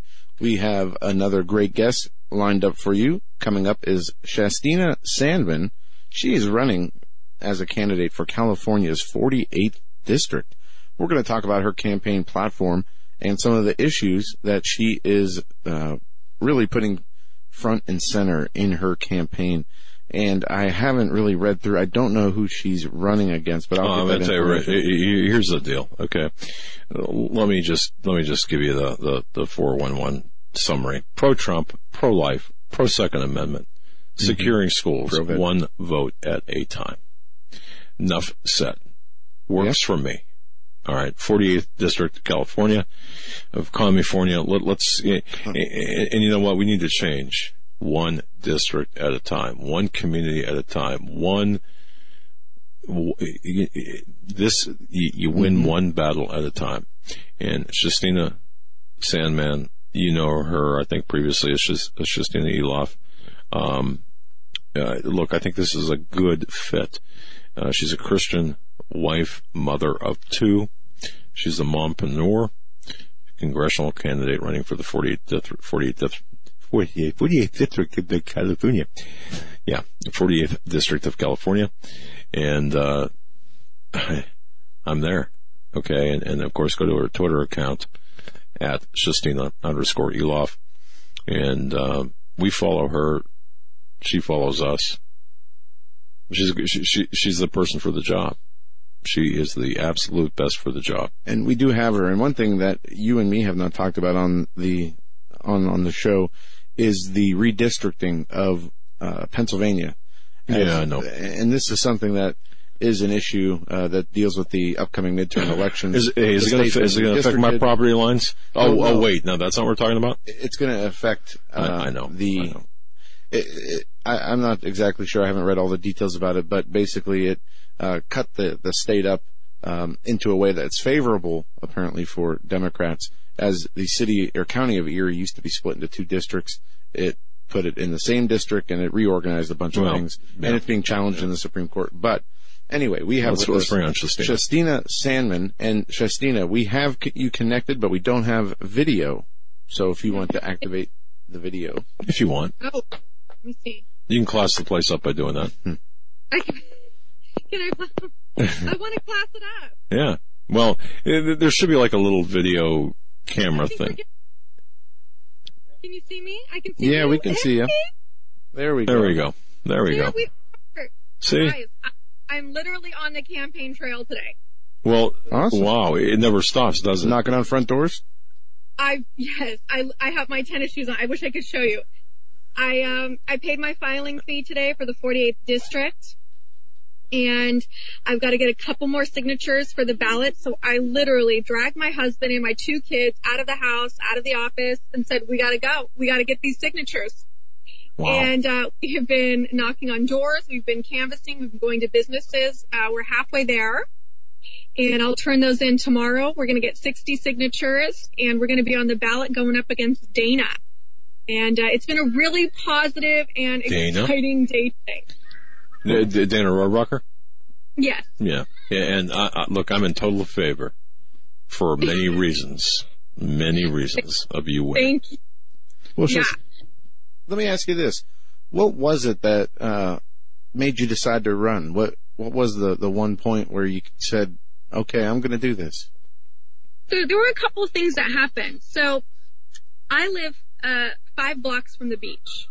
Now, I don't want you to think that I'm a multi-millionaire. I'm a middle-class American. But I live 5 blocks from the beach. Several weeks ago, I walked out of my front door and there was an unidentified pill. And my husband picked it up and he said, oh my gosh, if one of our children grabbed this, then what could have happened? So we called the police, and the police instructed us, next time you see that, don't pick it up. Just call us immediately, because if it would happen to be fentanyl, it could have killed you, and it would have killed one of your children. We have a homeless epidemic here that nobody wants to talk about. We have human trafficking, and we have a major drug crisis in Orange County. When you think of Orange County, you just think of Newport Beach, but that's not all that is. We have Costa Mesa, Santa Ana, Laguna. We have a lot of places, and we have a lot of drugs, and I've got to take care of my children. I've got to take care of the district. The other thing is we've got a value problem. Today, this happened to me today. It was shooken to the core. It just shook me. Like I said, I'm 5 blocks from the beach, so they're like condos or duplexes, whatever you want to call them. There's a front house and a back house. I live in the back house, and I have for 5 years, and the front house happens to be rented out to 5 or 6 guys, and, they go through a lot of trash. They drink a lot, and then they eat out a lot, and so they really fill up the trash can. And I'm a nice neighbor, and when they make a mess, I clean up after them. And my husband's always getting on me for it. He's like, why do you clean up after them? And I clean up after them because it's my neighborhood. And, I want to keep our neighborhood clean, etc., etc. Well, today, a note was left on my door, mind you. And it wasn't even because of me. But this note said, you seem like a reasonably intelligent person, which led me to believe I've had interactions with this neighbor before. She said, but it's mind-boggling to me that you have no respect for the trash cans. There were some curse words. And then she said, curse word, this is not a black neighborhood. Wait a second. No respect for the trash cans? I have no respect for the trash or the trash cans or the people. I don't even know how to use a trash can. I would show you the letter, but it's got foul language on it. Sure.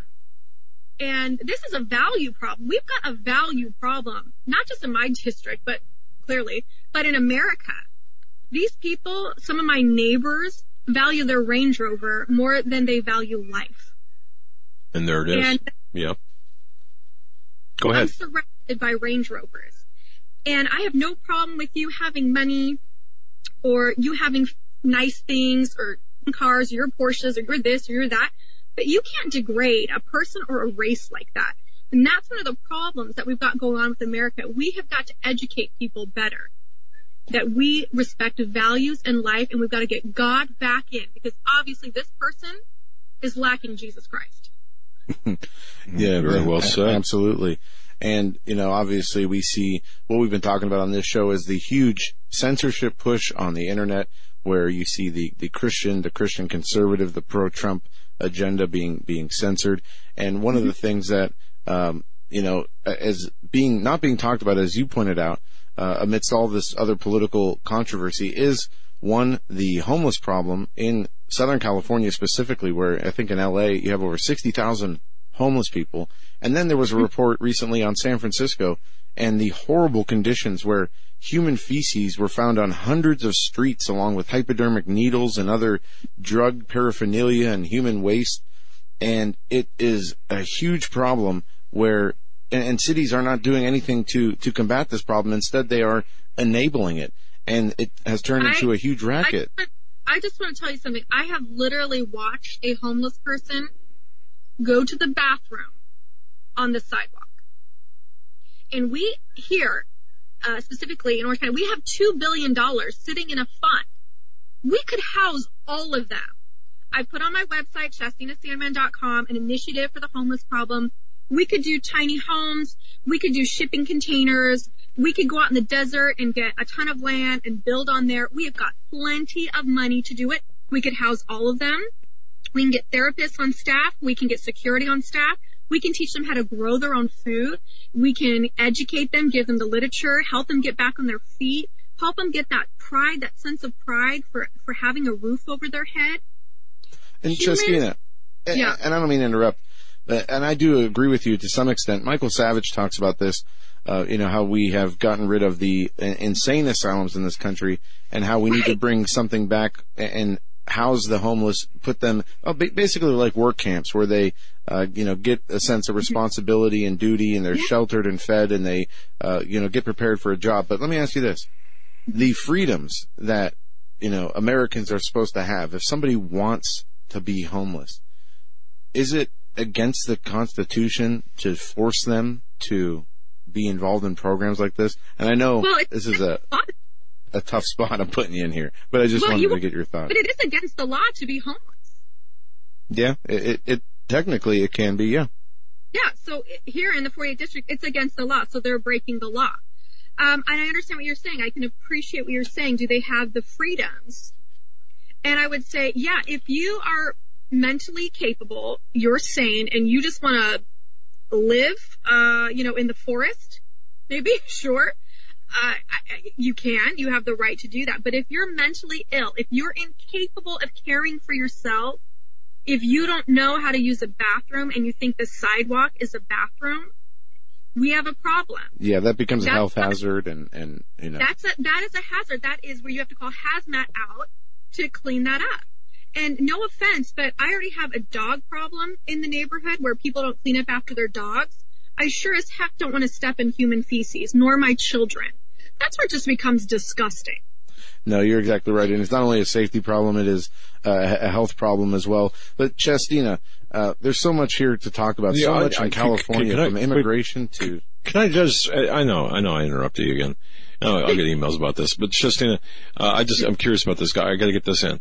Because I know that it costs money to do a campaign. All right, so if somebody in Iowa is listening, or Texas or wherever, can they send you money for your campaign?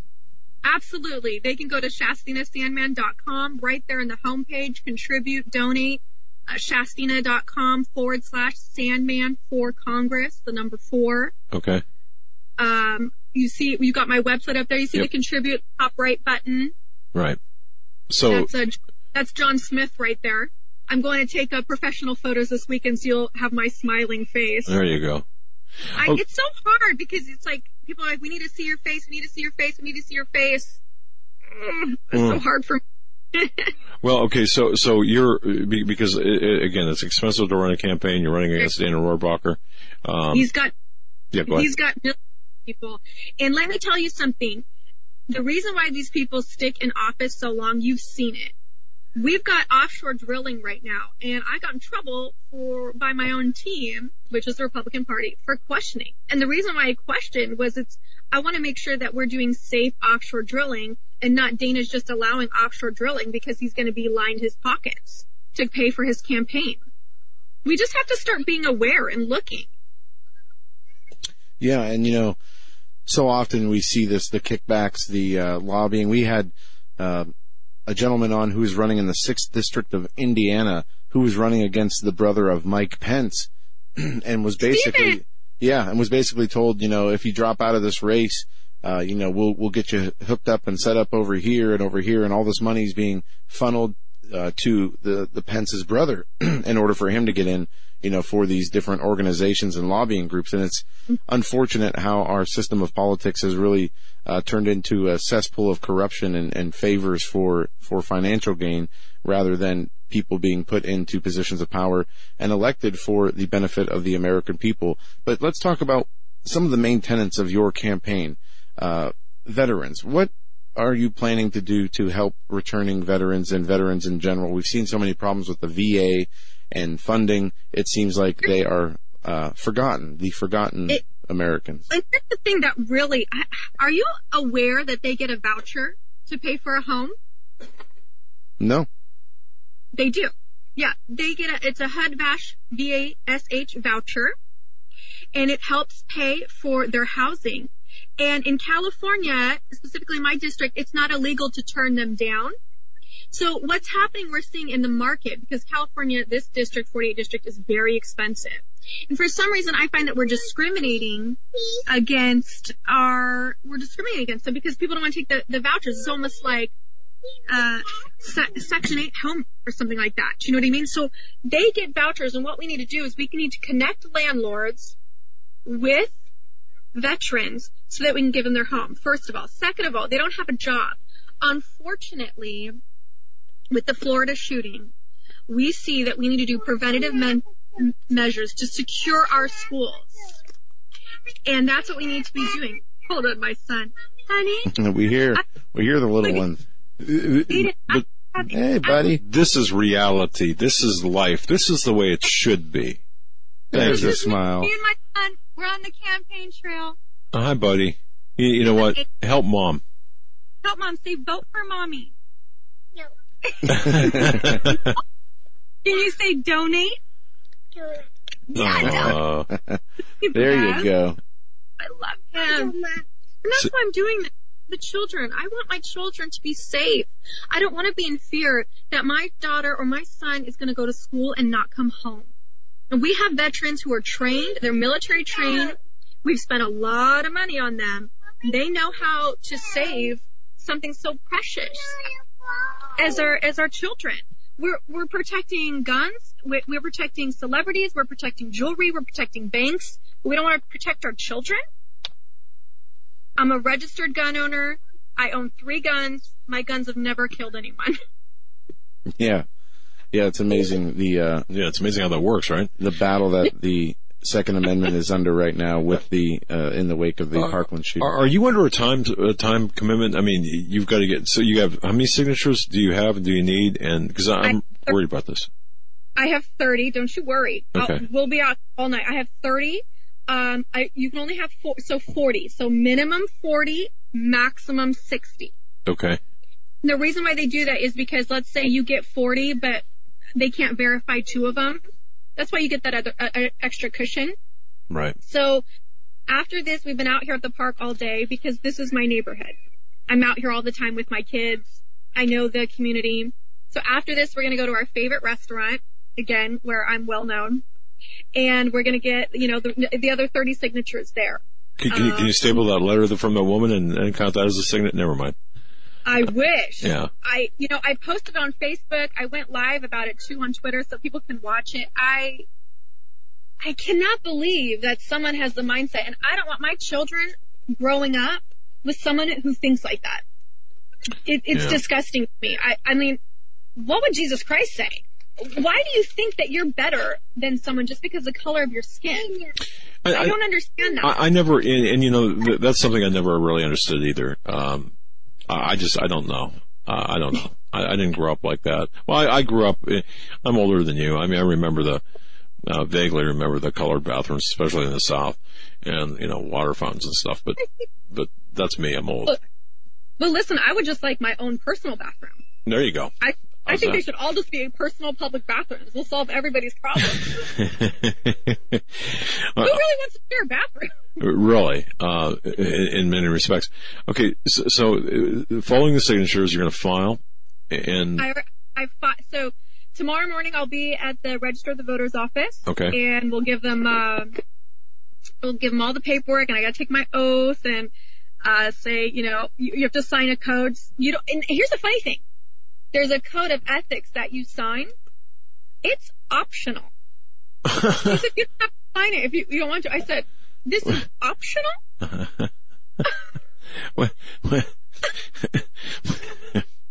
This is America. I can't believe it. You guys are laughing too, right? Oh, man. The code of ethics is optional. Do you have to show your do you have to be an American citizen? Can you be illegal running for this? I don't know. Well, yeah, but optional. Listen, oh man. Optional. Sometimes when you're in office, would you fix this? Can you help us fix this? That's mandatory. That has to be mandatory. A code of ethics to run for office needs to be mandatory on the campaign trail. Because if you're not signing a code of ethics, what are you doing to get those signatures? Right? What are you doing to raise that money? Yeah, we have FEC filings, but and I sit here and I wonder, they do these fundraisers, and if you can only get, it boggles me. It's like, Dana has millions of dollars. They call it the war chest. He has millions of dollars. How does he get millions of dollars when I can only get one person maxes out at $2,700 per election? So I can get $2,700 and then another $2,700. And then, PACs can only do 5 or 10,000. I guess when he gets to where he is, he gets the GOP money. Well, what they do is on the campaign trail, I can't get, no one can write me a check for $1 million. No, and what these other people do is they have corporations who, write a check for $1 million to 50 or 100 or 1,000 different people, and those 1,000 different people write the $2,700 checks to their candidate. And, employees and other people maybe collect a small fee, but are used basically as surrogates to take the money from one hand and give it to the other, and that's how that's done. And it is, something that is an abuse of the fundraising and election laws, but, who's going to investigate them? Justine, I want to ask you this. What are some of the other issues, at least unique to your area, that are going to be important for you to focus on in your campaign? So, homeless, as you know. Right. Drugs, as you know. I can't even believe that we have the drugs that we have. I have some people that I know that are it's just unbelievable to me how easy it is to get drugs. It shouldn't be that easy. Okay, but Justine, promise me this. Don't punish the people in chronic pain. Whatever you do. I won't punish people in chronic pain. And listen, I'm for doing more research on medical marijuana. Okay. I've absolutely educated myself and on CBD and CBN on the oil, and we've only done 80, I can't remember the word right now, but there are so many more things that we need to know about that plant. We really need to be researching it, because you can take the CBD and oil and it doesn't get you high, and it helps the chronic pain. Right. You know what I'm saying? Yep, I do. I would really like to take that off the Schedule 1, and I'd really like to research that more. Good. Perfect. For me, okay. It's like, why did God put it on the earth? There you go. Maybe there's something missing. So there's that. We've got veterans. I've got veterans on the street. We've got to get them off the street. Yep.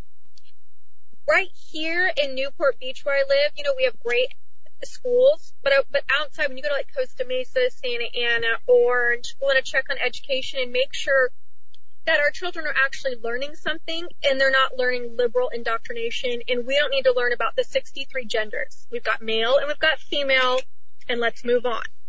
That's it. We need to focus on math, science, workshops like learning about tools and learning about wood and learning how to garden. These are things that are really important that we need to be learning, that our children need to be learning, so they can be self-sufficient out in the real world and not being relying on the government. And that's what the Democrats do. They like to create all these programs so that people become reliant on them. But if you teach a man to fish, he's going to get a lot more fish than if you just give him a fish, right? Amen. That's right. So, yeah, that's right. I want to make sure that, I really want to talk about, and I love to have I go live a couple times a week on my Twitter, and we just have open discussions, right? I mean, why are people allowed to spend millions of dollars on a campaign? Can we talk about that? Can we put a limit on that? Can we say, hey, you can't go over $1 million, and let's see what you can really do with $1 million? Because it's almost kind of frivolous spending, right? Yeah. Like what we see with professional sports teams, how they have a salary cap to make it an even playing field. Each team can only spend, $100 million a year for their players. Otherwise, it creates an unfair advantage for other players. So what you're saying is the same lines in the election. You each get $1 million, and it's an even playing field, and whoever spends theirs the most efficiently and wisely. But Justina, even underneath that, why would somebody pay or spend $1 million to get a position that pays, $100,000 as an example? It doesn't make sense. Isn't that a great question? Uh-huh. Why do they spend $1 million on a campaign to make in District 48? It's $174,000. Right. That is not a good return on investment. Doesn't make any sense, except that the power that comes with that position through self-enrichment. With it, and that's, I think, why they do it. Because, like, for instance, this offshore drilling, we had a huge resist moment today. They were out, this company called Wave, and they said they're nonpartisan, women powering, but yet I followed them, wanted to open up discussion with them, and they blocked me on Twitter. Yeah, I saw that. I saw that on Twitter. Yeah. So, not really nonpartisan and not really for women. Anyways, and can you believe that stuff? And so I just want to know, I want to open up a discussion with them and go, yeah, can we talk about this offshore drilling? What's going on? Who's going to be drilling? How well does Dana know these people? Is he drilling because he's getting kickbacks? These kind of things. So, listen, as we're talking right now, I think I want to make one of my issues a campaign cap on spending. And I think that'll even out the playing field. And we're also going to see how people budget their money, how good they are with money. Because if we're all spending the same and the winner comes out to be, John Doe, we're going to say, hey, you know what? John Doe only had $250,000 like all the other guys, but he used his money well. He or she is going to use our tax money really well. Exactly. And by the way, we had Kaya Jones on not too long ago. I see that she's supporting you as well. So love her. She was women power. Her and I get along great. I support her in all her endeavors. And she supports me as well. Mm-hmm. And just couldn't be happier. Look, we need to stick together. We need to make sure that you have the voice and the platform here anytime. So the primary is when? June 5th. Okay. I need everyone in the 48th district. And if you're not in the 48th district, whoever you know in the 48th district needs to vote for me in the primary. It's going to be the top two. I talked to someone today who said, look, the Democrats, they don't have a shot. They're not going to win. They're not going to get there. It's not going to happen. So, okay, well, I don't know. I'm keeping an eye on them, but thank you. He said it's going to be you and Dana. I absolutely believe that you're going to be number two, and you've got to take out Dana. And I said, I don't really want to take out anybody. I want to run a clean campaign. I'm not looking to sling mud. I'm not looking to talk about all the bad things. I want to talk about my issues. I want to talk about what I want to do, and I want to talk about that stuff. So I've been out here today on the campaign trail talking about people. They love it. They're excited. They're excited to hear what I have to say. But they need to get out and vote June 5th. They also need to donate. Absolutely. And Chestina, we'll have you on again. We're up against it. Before that June 5th. Yeah. ChestinaSandman.com. Thank you so much. We'll be right back after this break.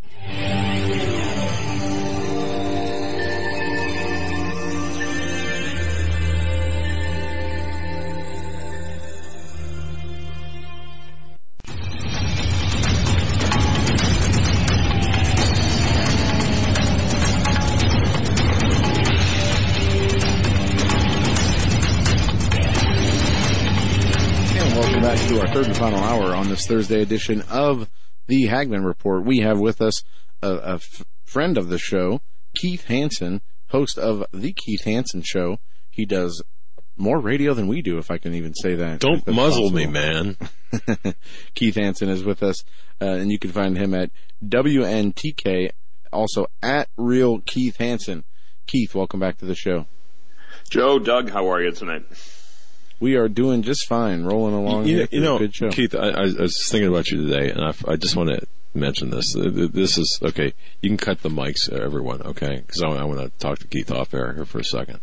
Okay, good, now that we cut the mics. Okay. Really, Keith, we didn't cut the mics. No, I know you didn't. But it kind of feels like we're in a radio show confessional booth here. I know. I don't know if Joe told you. You know the gentleman that was with us with the gun class that we took together. He passed away. Larry, right? Yeah. Yeah, Joe had mentioned that. Okay, a couple of weeks ago. Okay, yeah, I thought of that, and I just wondered if you knew that, and that's just, I just wanted to, we should have taken this off. I know, don't yell at me, Eric.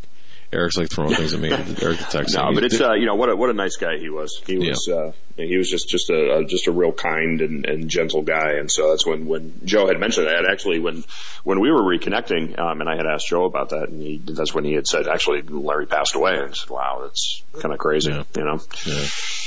All right, brother. Well, sorry about that, and sorry, folks, for wasting your time. I didn't mean to.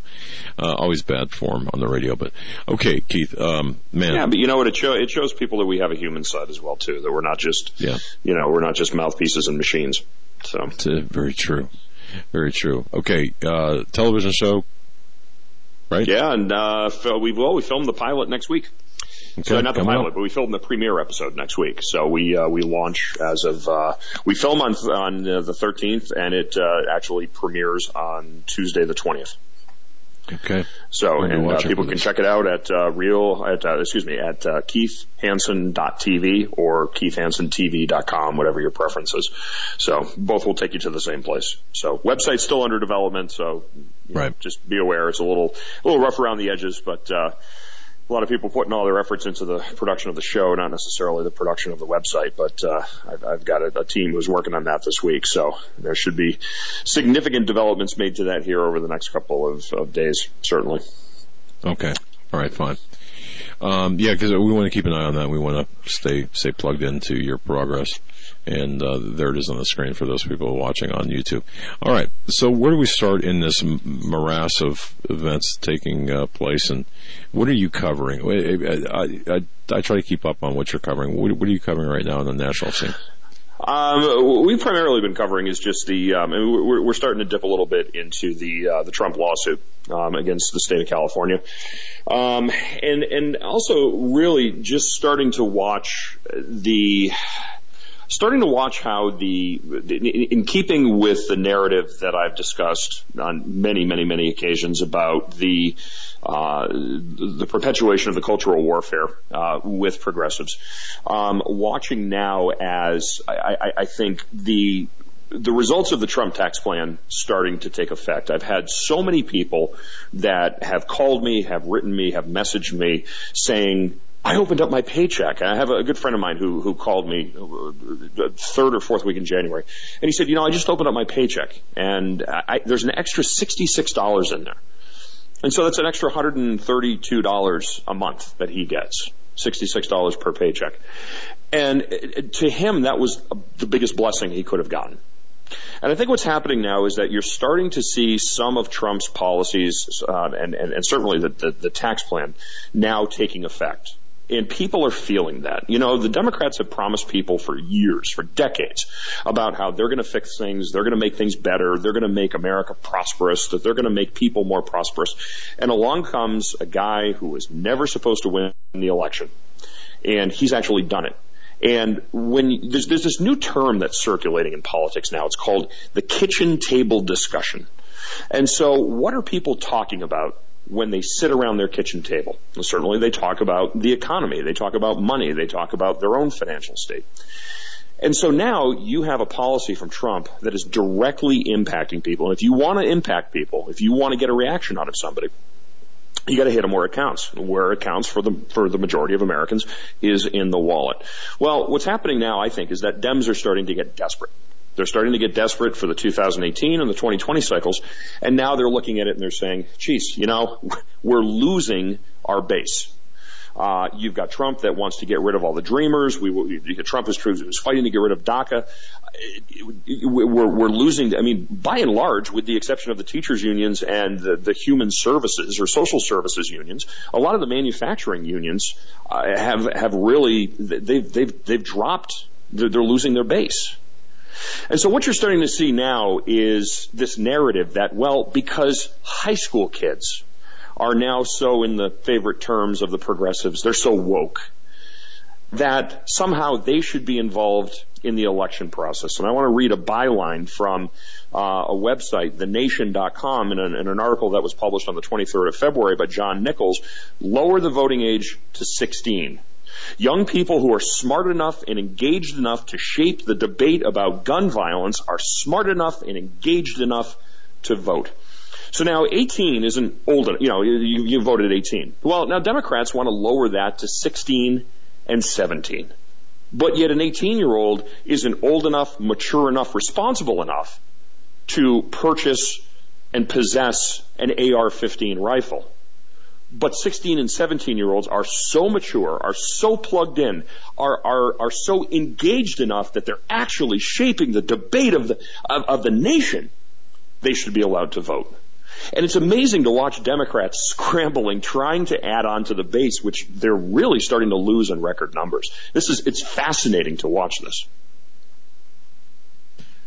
Keith, it really is, and to see what you just said, them trying to promote this blue wave in this upcoming midterm, like they know what's already going to happen, and it seems like they're putting the cart before the horse. And then you see, the turnouts in some of the primaries. Texas was an example of that just yesterday, I believe, or 2 days ago, where they were promoting this guy on the left who's going to be running against Ted Cruz. Yet in the primary, Cruz gets over 600,000, 700,000 more votes than the guy. And I think it's the American people do understand that there's more to this 2018 midterm election than just changing, the seats in the House and in the Senate. If the Democrats get the majority, we know exactly what they're going to do. They're going to push for the impeachment of Donald Trump. And I hate to say that the American public, should vote along party lines. But the one thing the American public should do, the ones who voted in Donald Trump, should be voting to protect him during this 2018 midterm election. And I do agree with you that the left is completely disintegrating. They're losing on all fronts, and they're finding ways, like the censorship we're dealing with, to try to make up for the ground that they've lost. Mm-hmm. And California is a very interesting case study, if you can call it that. In NBC, I have a guest regular. I have somebody from Talk Media News that does a regular hit on my show in the morning, and I don't want to say he was disgraced. He was whether or not he was fired from his job or he resigned under the threat of being terminated. One of the people that I do a hit with from Talk Media News is from the Baltimore Sun, a gentleman by the name of Michael Esker. Nice guy, but I mean he's a lefty. And we were talking about California and San Francisco, and he said, San Francisco is this beautiful city. I said, well, that's funny because, San Francisco was just compared to some of the worst slums in the nation because of piles of discarded hypodermic needles and human waste. And he said, well, I don't necessarily read the right-wing newspapers that you do. And I said, that comes from NBC Bay Area, where NBC now comes out and says our city, despite $30 million in efforts to try to clean it up, is akin to some of the worst slums in the world because of refuse, discarded drug needles, and piles of human excrement. And so when you look at a city like San Francisco that is in that state, but yet Dianne Feinstein's not radical enough for them. Dianne Feinstein is most likely not going to wind up back in because she's not radical enough for the progressives that are out there. And, when you had the Obama-Reid-Pelosi trifecta there, you remember when the Code Pink people were coming out and they were rallying? Obama was a radical, there's no question about it. But Obama wasn't a militant radical the way that people like certainly Bill Ayers and his sycophants would be. And I really think we're at a point right now where the Democrats, at least the radical progressive Democrats that have infiltrated, these are the ones that are the, these, I wouldn't even say the soft social Marxists. These are the hardcore communists. And the next time, God forbid, that the Democrats wind up with a majority, they are going to rig the system in such a way that virtually no Republican will ever win again. I firmly believe that. I don't think that's conspiracy theory. We saw this after the election that wasn't supposed to happen. Hillary was going to get this election. Remember what all the drive-bys said. Now it's the race to 270, the race to 270. You had MSNBC and CNN that were projecting, 310, 320 electoral college votes. Everything was about the electoral college until the unexpected happened. Donald Trump won. And now what happens? Well, now, the electoral college system is ridiculous. It's antiquated. It was developed by these old, rich, slave-owning white men. We have to purge it because Hillary won the popular vote. So, when it's between having to change the rules, it's like a 5-year-old. Ever play a board game with a 5-year-old? It's pretty frustrating. Generally what you do as an adult is you resolve to let the child win. I'm going to pretend like I'm just going to screw up so egregiously that I'm going to give the child the benefit and the thrill of winning the game. But if you don't do that, well, then you start to see the rules. Now, I'm going to change the rules a little bit.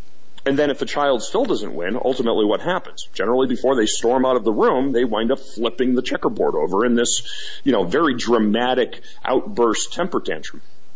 And that's exactly what you see the Democrats doing. You saw that with the Democrats after the election of Donald Trump. We've got to purge the electoral college system. We have to implement a popular vote because Hillary won the popular vote, so we have to change the rules to accommodate that.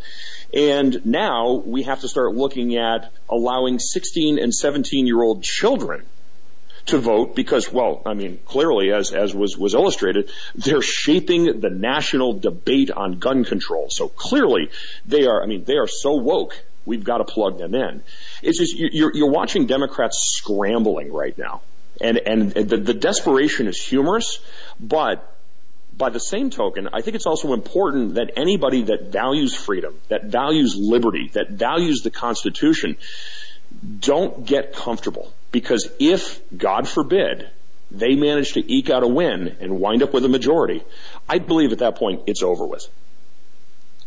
I agree. And, this is what they counted on with the election of Hillary Clinton, was that she was going to get elected, and that would be, basically the road to the New World Order, to putting the United States inside of this global government system that we see the European Union and all the countries inside of that moving towards. And the unexpected happened. Hillary Clinton lost the rigged election, and Donald Trump became president. And now what we really see is the exposure of the lengths of corruption that went on during the 2016 election and the covering up for Hillary Clinton in her criminal matters, as well as the attempted, I'd say, sedition and even treason of candidate and now President Donald Trump through the Russia investigation.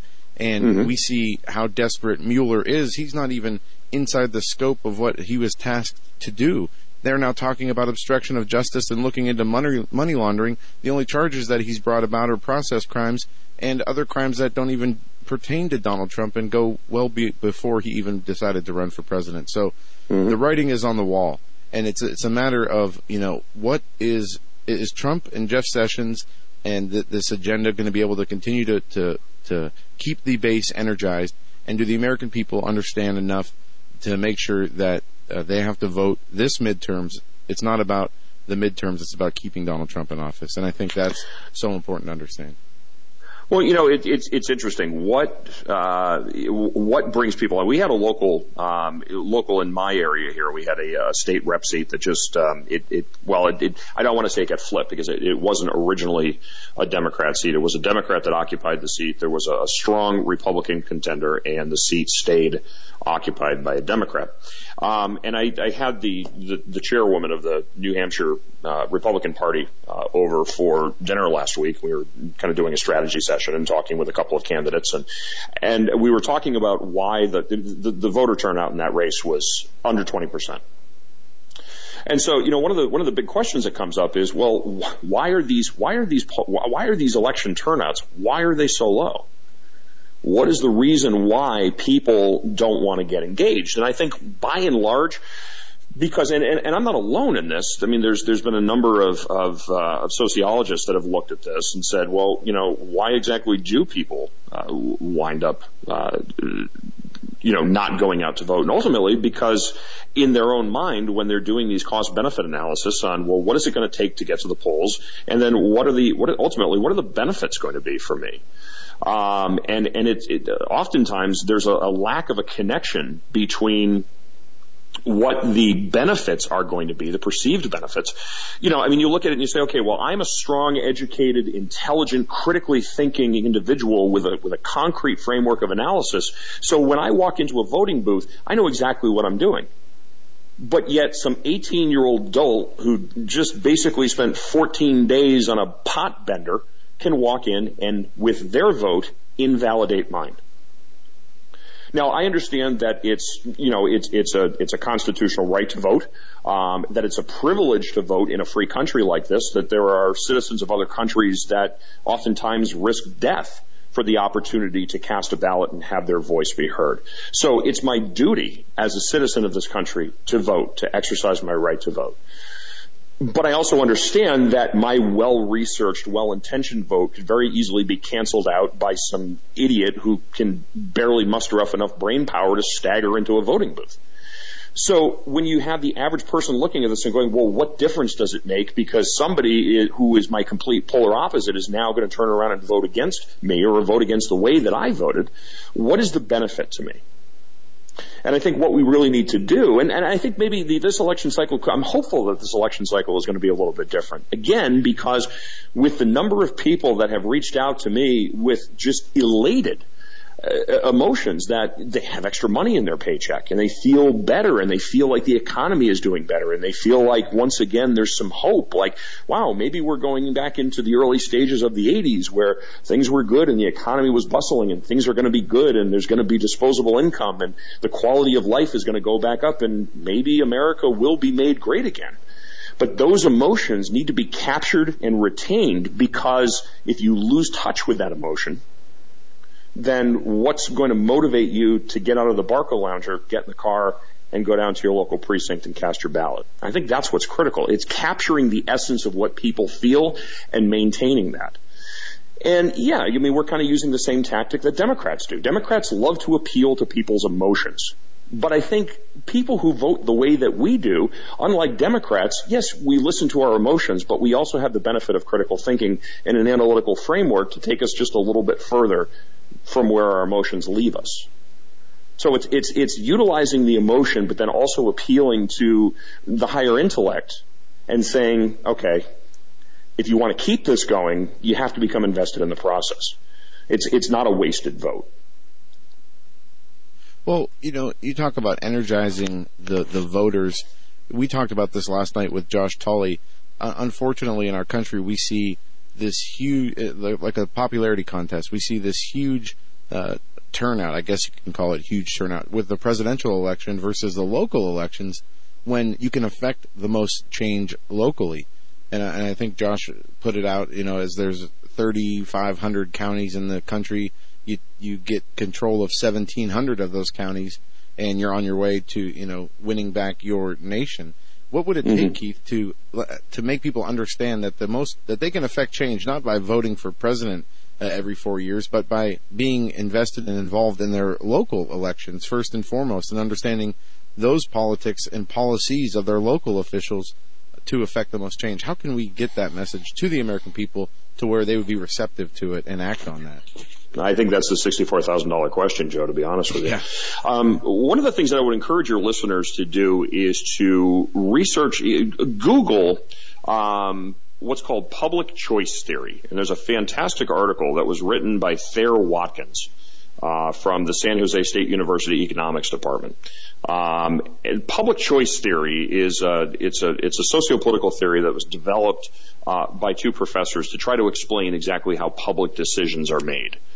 And one of the segments is called the irrationality of voting for the individual. And ultimately what it was is it boils down to a cost-benefit analysis. Again, of what am I going to get? What is the direct impact to me? Okay, if I tell you that you have a choice, you can either stay home or you can go and vote, but if you stay home, you will perish tomorrow. Well, your motivation is clear. You want to survive. You're going to get up and you're going to go do this. But of course, the outcome of an election is not that dire. It's not that immediate. It doesn't have that kind of sting or that kind of impact. It doesn't have the totality of consequence. And so I think ultimately, again, what it boils down to is how do you get a person to be motivated to go out and to do this, to recognize that their vote does actually make a difference. I don't know. I think there's a couple of things. First of all, I personally think, and I've been talking a lot about this, been talking to a lot of political candidates here in New Hampshire, and also in Vermont as well. And one of the things I've been talking a lot about is we need to repeal the 17th Amendment. I think that's one of the biggest things, is we need to have the repeal of the 17th Amendment. We need to stop having the citizenry voting in senators.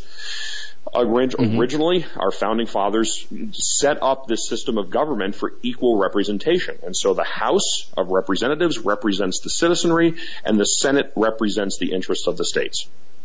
And so the people vote their congressmen, congresswomen in, and then, of course, the legislatures for the respective states install the senators. So it's kind of radical, but the repeal of the 17th Amendment and then implementing, I think states, especially like California, should implement their own state electoral college for electing their governors.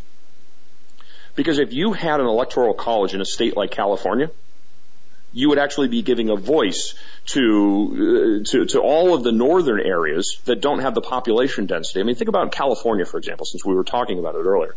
What determines the outcome of California elections? San Francisco, Sacramento, and Los Angeles. Yep. I mean, those are the big three. So you have this disproportionate amount of people in those cities. 3 cities are determining the outcome for that entire state. And so have an electoral college based upon representatives, based upon delegates, and based upon population, and then elect your governors and elect your other representatives via an electoral college system. Radical, but you know what? Again, that's one of the reasons why we have an electoral college system to elect our presidents. We don't use a popular vote. So to take an electoral college system to elect our president, our chief executive, but then to turn around and do a popular vote for your state governorships, I don't know. I think that's counterintuitive. Oh, it is. Absolutely. And you're exactly right. It was set up so the positions of the senators were to be voted in by the state representatives, not the people, so it didn't become a popularity contest. So the best interest of the states and its citizenry were put first and foremost. And unfortunately, we don't have term limits. We have all these, the insider trading laws that Congress and people enrich themselves. They use these positions of power and influence to enrich themselves and help their friends out. And the American people are always put on the back burner and usually end up footing the bill for these extravagant and expensive tastes of these people, and it has to stop. And the founding fathers wrote that once elected officials learned how to enrich themselves on the largesse, the public trough, that was the start of the downfall of the republic. And I think we're there. Nancy Pelosi comes out and, the Trump tax plan is the equivalent of crumbs. Well, maybe the $132 that my friend has now extra. Well, I guess when you're Nancy Pelosi and you're worth $100 million, $132, yep, that's crumbs. But, it's kind of reminiscent of Marie Antoinette. Just let them eat cake. Yeah. No, you're right on the money. There's such a disconnect here, and spending time in Washington, I've done a couple of radio rows with the Federation for American Immigration Reform, fantastic organization, lobbying tirelessly to implement immigration reform in this country. And so spending time in the halls of the Capitol building and spending time at the White House and spending time in the halls where these decisions are made, these people are treated like royalty. And how far we've come from the original intent where average people, doctors and teachers and farmers and fishermen would put down their chalk and their stethoscopes and their plows and travel to Washington to do a civic duty. It wasn't for the purposes of gaining fame and personal enrichment. It was because this was their civic duty and it was considered a sacred honor to represent other people in this representative democracy, in this constitutional republic that is so precious and fragile. And how far we've come from that. And I think that's what people need. We just appointed but our executive council here, at the advice of the governor in the state of New Hampshire, just appointed a new Supreme Court justice in New Hampshire. And one of his things upon taking the bench, he said, would be a focus on returning a sense of understanding of civics to youth in this state. And I couldn't tell you how that made my heart leap when I read that. To know that a Supreme Court justice for the Supreme Court of the state of New Hampshire wants to return to the young people in this state a sense of understanding and respect of civics and what our system of government is. That's what we need. I mean, ask the average person what if I have a liberal that calls, most of the time liberals don't call my show because they know that they're going to get nuked.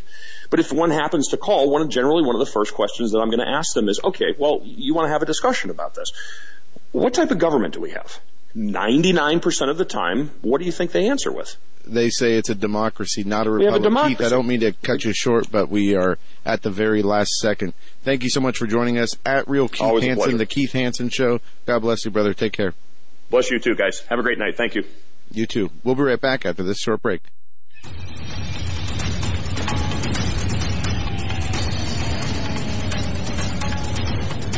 And welcome back to our final segment on this Thursday edition of the Hagmann Report. We are joined by our guest, Sean, from SGT Report. You can find him at SGT Report on Twitter as well as SGT Report on YouTube. He's been making waves on YouTube for a long time now with great research and information. Sean, welcome to the show. Hey guys, thanks so much for having me on. I really appreciate it. I hope I'm prepared enough. I always try to be prepared when I come on your show. Well, should we just stand back and let you go? No. Let's have a conversation because, I was preparing a list of things I wanted to talk to you about, and then I checked in on my Twitter, and I just completely went off on another track with these vaccines. I got to tell you, man, we are under, everybody knows, but we are under a full assault by this satanic New World Order, and they are targeting our families, and they've been targeting our economy and our dollar. Two-parent working homes don't cut it anymore. The middle class is dying, and they're targeting us with these damn vaccines. And the CDC knows the truth.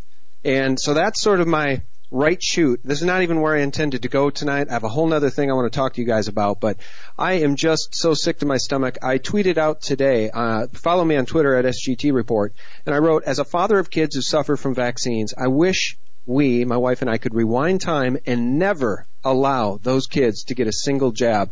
And I implore new parents, research the dangers of vaccines, watch the documentary Vaxxed, please educate yourself, because ADHD, autism, and Asperger's are lifetime sentences for the parents and for the kids who suffer from those afflictions. And my heart really goes out. I had a reply here I want to share with you guys.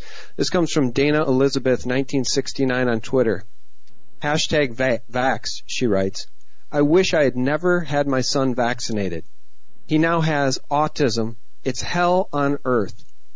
At CDC whistleblower, at Tucker Carlson, at Vaccines Can Cause Harm, she writes, why is Roundup, glyphosate, guys, in vaccines?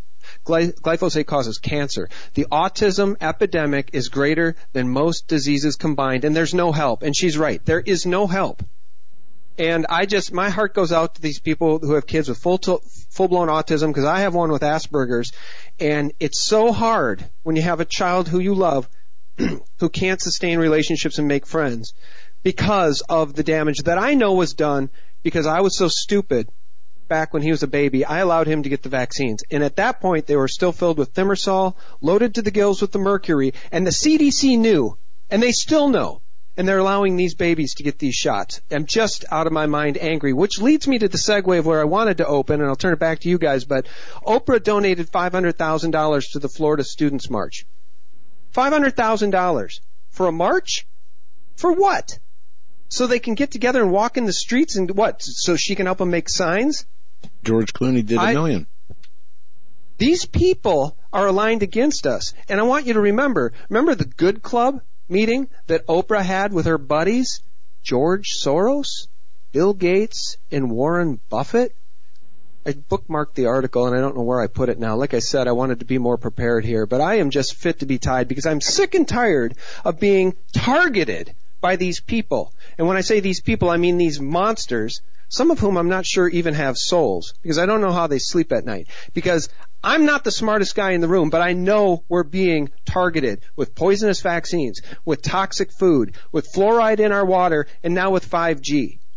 We are being absolutely targeted for decimation, for depopulation, and I, for one, am sick and tired of it. And everybody who's listening to this better get off their chairs, get your butt off your chair, and take action, because time is running out. Guys, I'm sorry I'm so fired up, but you have to understand, I have my hands full with 4 kids, two of whom are vaccine damaged, and it takes me a long time. I always try to be prepped for these types of interviews, which takes me out of the game with my family, and we're going through some stuff tonight.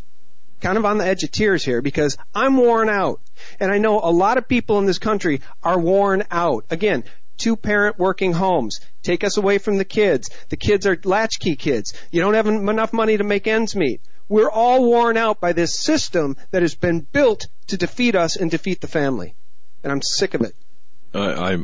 We together are right there with you. We are sick of it. We are sick of this crap that's going on. And this, folks, is reality. You've got children. You've got children that are affected, adversely impacted by the garbage. This is a planned depopulation, and I'm so sick and tired of these. And I'm going to use the word again, the morons. Well, no, you know what? They're not morons. They're evil creatures who have set out to do this intentionally. And then you've got you. Okay, I can hear it in your voice. I can sense it. I understand what you're going through. And a lot of people listening to this can relate to what you're going through. So you just keep on spilling it and let it go. Talk from your heart, because this is what it's all about. This is the reality of 2018. Well, look, before I move off this vaccines thing, because I implore any young parent or new parent, if you're listening to this, please consider my words to you, my words of experience, and my knowledge and my research in this area to be a gift. Because if you have just embarked on maybe the first round of shots, or you're lucky enough that your wife is just now pregnant and you haven't had your baby, please, I'm begging you, look into this. Look into thimerosal, which is a mercury-based preservative that has been used for decades in the United States in multi-dose vials of vaccines. And I think Dr. Ted Brewer calls it thimerosal. That's the same thing. Yeah, that's right. Okay. Thimerosal, spelled Thimerosal. It's mercury.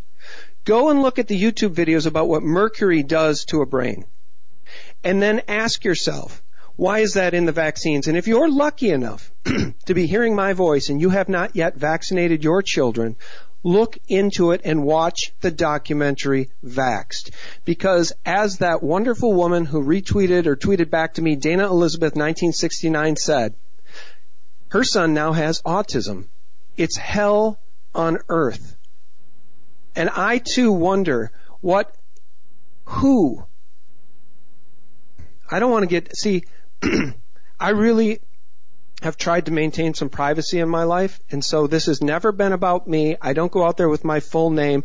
I want to be a civic activist, a political activist, excuse me, and somebody who speaks truth, but I require some level of privacy in my own life because this was never going to be for me about cult of personality. It was about the passion for the message. It was about the passion. When I got started in this, guys, it was about speaking up against Dick Cheney and George Bush and Donald Rumsfeld, who took us into illegal wars of aggression based on total lies. They conflated 9/11 and we marched into Iraq. And how many millions of people died as a result of that? And then we went into Afghanistan. How many millions of people are dead because of that? And we're still there. And guess what now? We have an opium problem in this country. Guess where the opium's coming from? I am sick and tired of this. And everybody who's listening, especially if you're a young person, please heed my warning. Because now they've got 5G breathing down our necks here. And I tweeted on Wednesday, our top priority behind exposing Clinton treason, that's Hillary Clinton's treason specifically, Bill's a bad guy too, but Hillary is chief demon of the universe, and Pedogate, we must be exposing the extreme dangers of 5G. And I just interviewed my friend Deborah Tavares for the second time. Her website is stopthecrime.net. And the name of that interview is Kill Grid, 5G Networks, and Frequency Warfare. Have you guys been following the 5G issue? Because it's starting to roll out in earnest, and the plan is absolutely, in my opinion, diabolical. Yeah, I've done minimal research on the 5G and the physical, mental, and other effects that it has on people. It's something we really need to have a much more in-depth study on. And Deborah Tavares is also coming on our show. She's been on before. Very informative. But yeah, if you want to give us like just a basic outline and tell us where we can find the video you did on this as well. But go ahead. Yeah, so it's Deborah Tavares, and the name of her website is stopthecrime.net. And after I interviewed her, I was so moved by not only her passion and her activism, but her intelligence and articulation of these issues, that I forwarded her name and phone number and contact information to your producer, John. And a shout out to John Robertson, who I know is doing such a great job for you guys and on Twitter. And I'm just so buoyed by the fact that our community, and it really has become a community, both on YouTube and across the sphere, but this truth media space is eating CNN's lunch. Have you guys seen the latest tweet? Who did I see this tweet from today? It'll come to me, but I saw a tweet today, might have been Kim.com, who said that the top 25 cable news shows, in the top 25, there's only one represented by CNN. Most of the rest is Fox News. There's one or two from MSNBC. There's only one in the top 25, and it's Anderson Cooper's 360 or whatever, and it's number 21. Nobody is listening to the Mockingbird mainstream CIA media anymore. And you know who's at the head of the pack? You got Sean Hannity, who has become, to a large degree, a truth teller, and Tucker Carlson's number 2.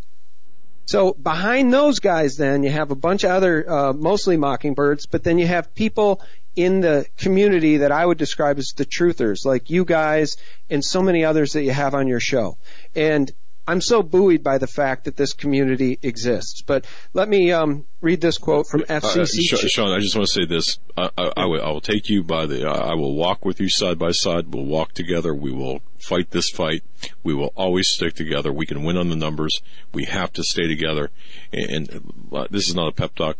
This is reality, because we need to fight the crap that is coming against us. It's coming against you. I mean, you're beat up. You're tired. You've had it. We've had it. Look, we stick together. And I just want to say that, and we're behind you on 100%. Go ahead with your quote on that. Amen. Thanks, Doug. And you know what? Here's the thing. I am still loaded with energy, and I'm loaded with energy for this fight, because this is a righteous fight. And so I really wanted to lead tonight with a little bit about Q, because I did say in that tweet that our third priority behind exposing Clinton, treason, and pedogate would be talking about 5G and exposing it.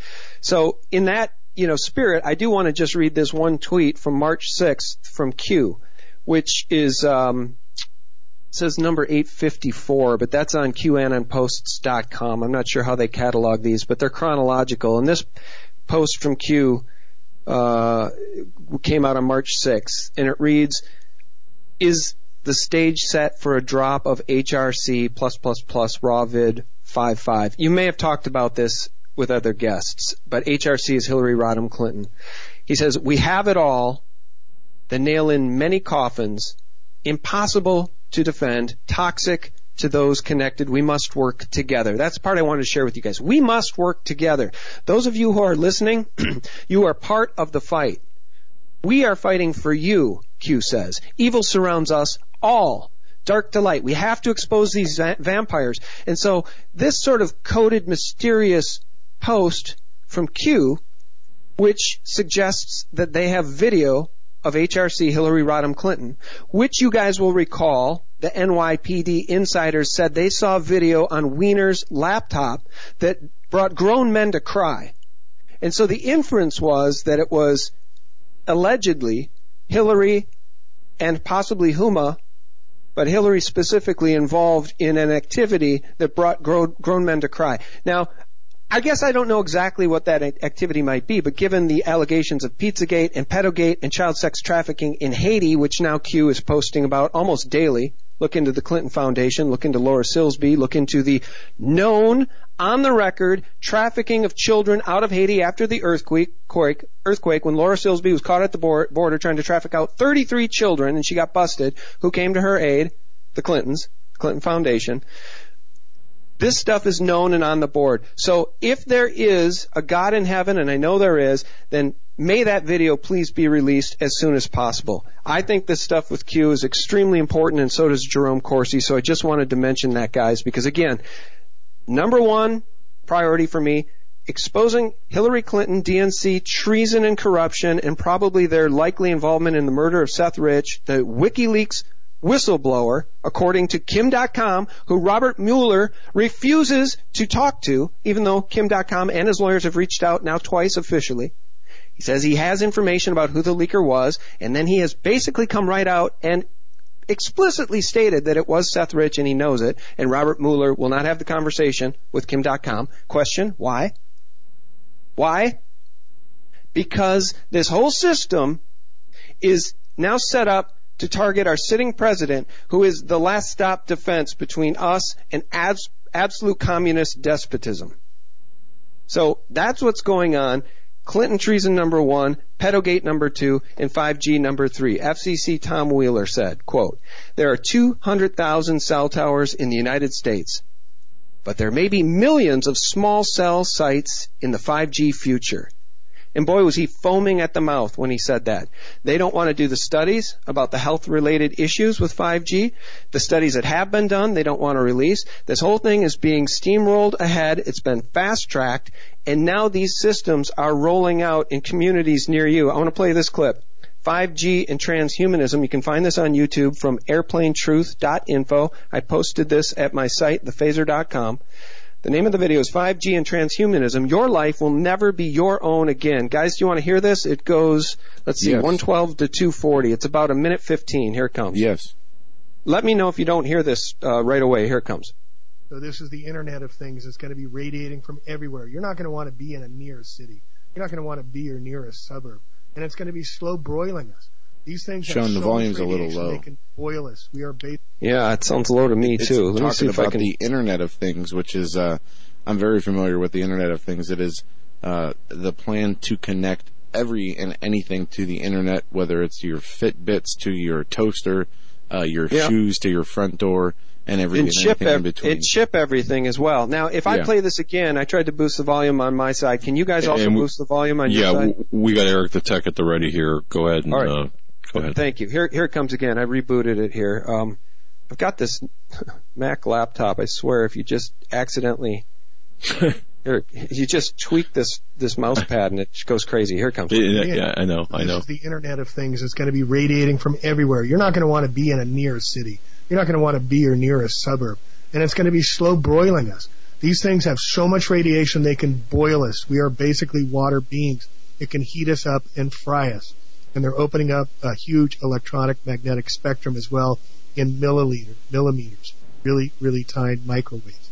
So we went from the 1G, 2G, 4G, but the 5G is so much more. They make it sound like it's just the next step. No, it's 2,000% more radiation than the previous 4G. It's going to give everybody cancer, but more than that, it's ultimate control of us, as we'll get into in a little bit, and everything's connected to the Internet of Things. And here you see how the build-out is going towards the acclaimed 5G in 2020, but it's already being installed in many areas around the world today. And it's all about Big Brother control, cyborging, transhumanism. And as I said, the only way to stop the madness is for people to rise up. Here's some flyers they made to stop it from passing in California, but that didn't make any difference. We have to stop them from installing them right now. Or if we don't, once they get the antennas up, they can add anything that they want. These are going to be 50 to 100 feet to 300 feet from everybody's homes.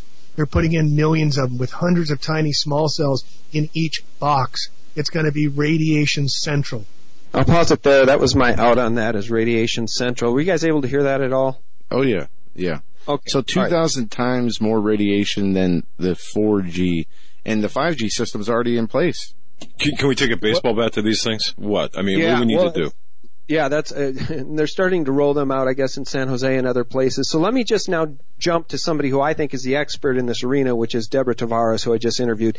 This is a clip from my interview that I just posted tonight at SGT Report on YouTube. It's called Kill Grid, 5G Networks and Frequency Warfare. Let me just play this clip here before we're out of time. This goes from the 6:30 mark in my interview to the 8:10 mark. So Not quite 2 minutes, about a minute and a half. Here it comes. They tell us that international, national, and California laws, because these are inserts in our bills, are unable to define whether the frequencies are safe or not safe. And this remains the circumstances of the findings to date. So they're telling us it is still uncertain. They use the word uncertainty. You can download this again at the top of stopthecrime.net. You're likely getting these in your bills. People do not read the inserts. We know that the evil doers are required, it's a code of ethics, that they must let us know what they're doing in advance. So what else is happening now? We've just found out recently that the World Health Organization has identified 5G as an addiction.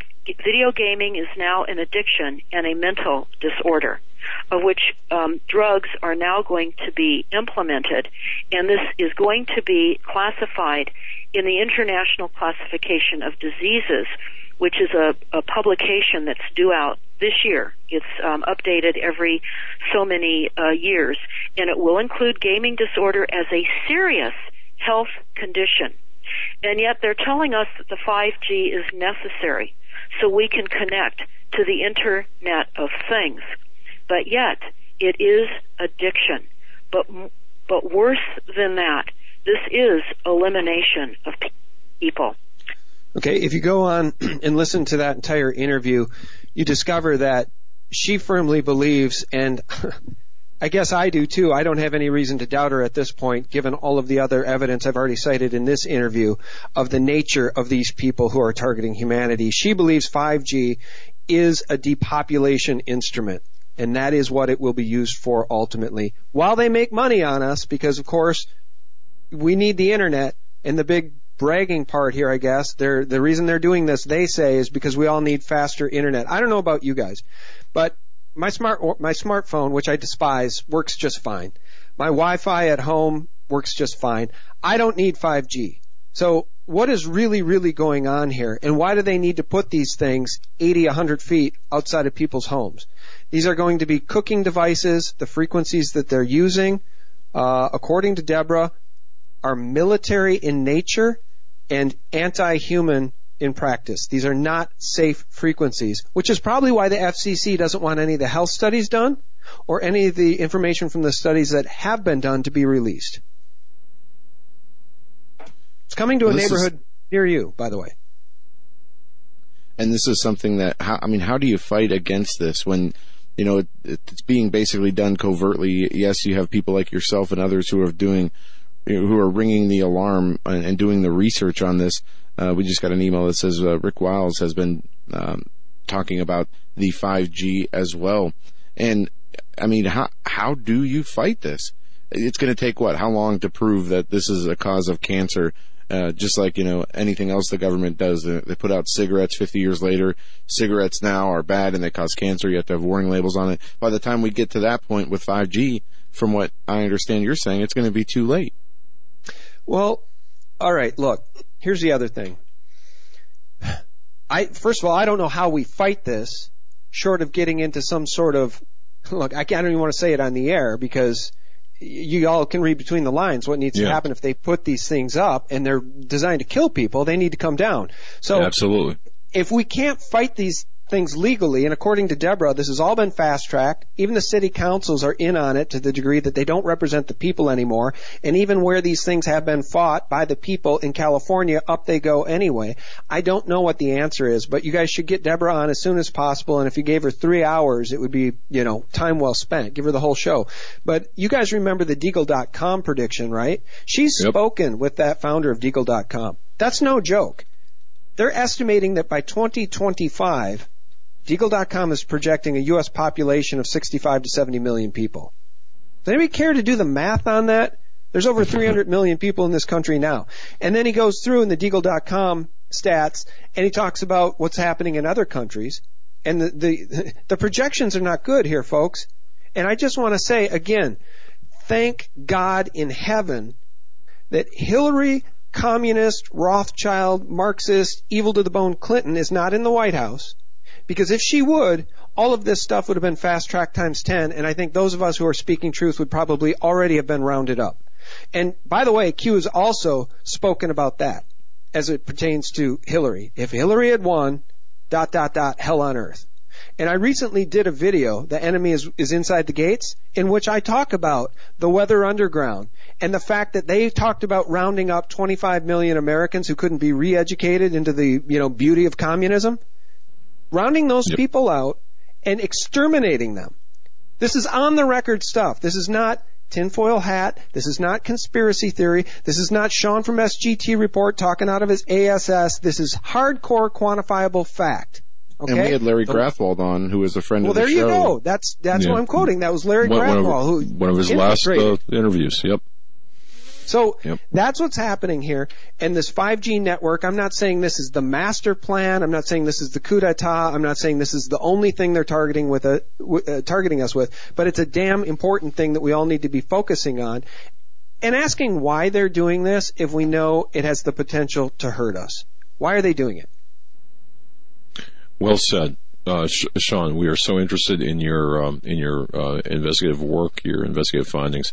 Please, let's drive home the point where they can find your intellectual work products, your investigative reports.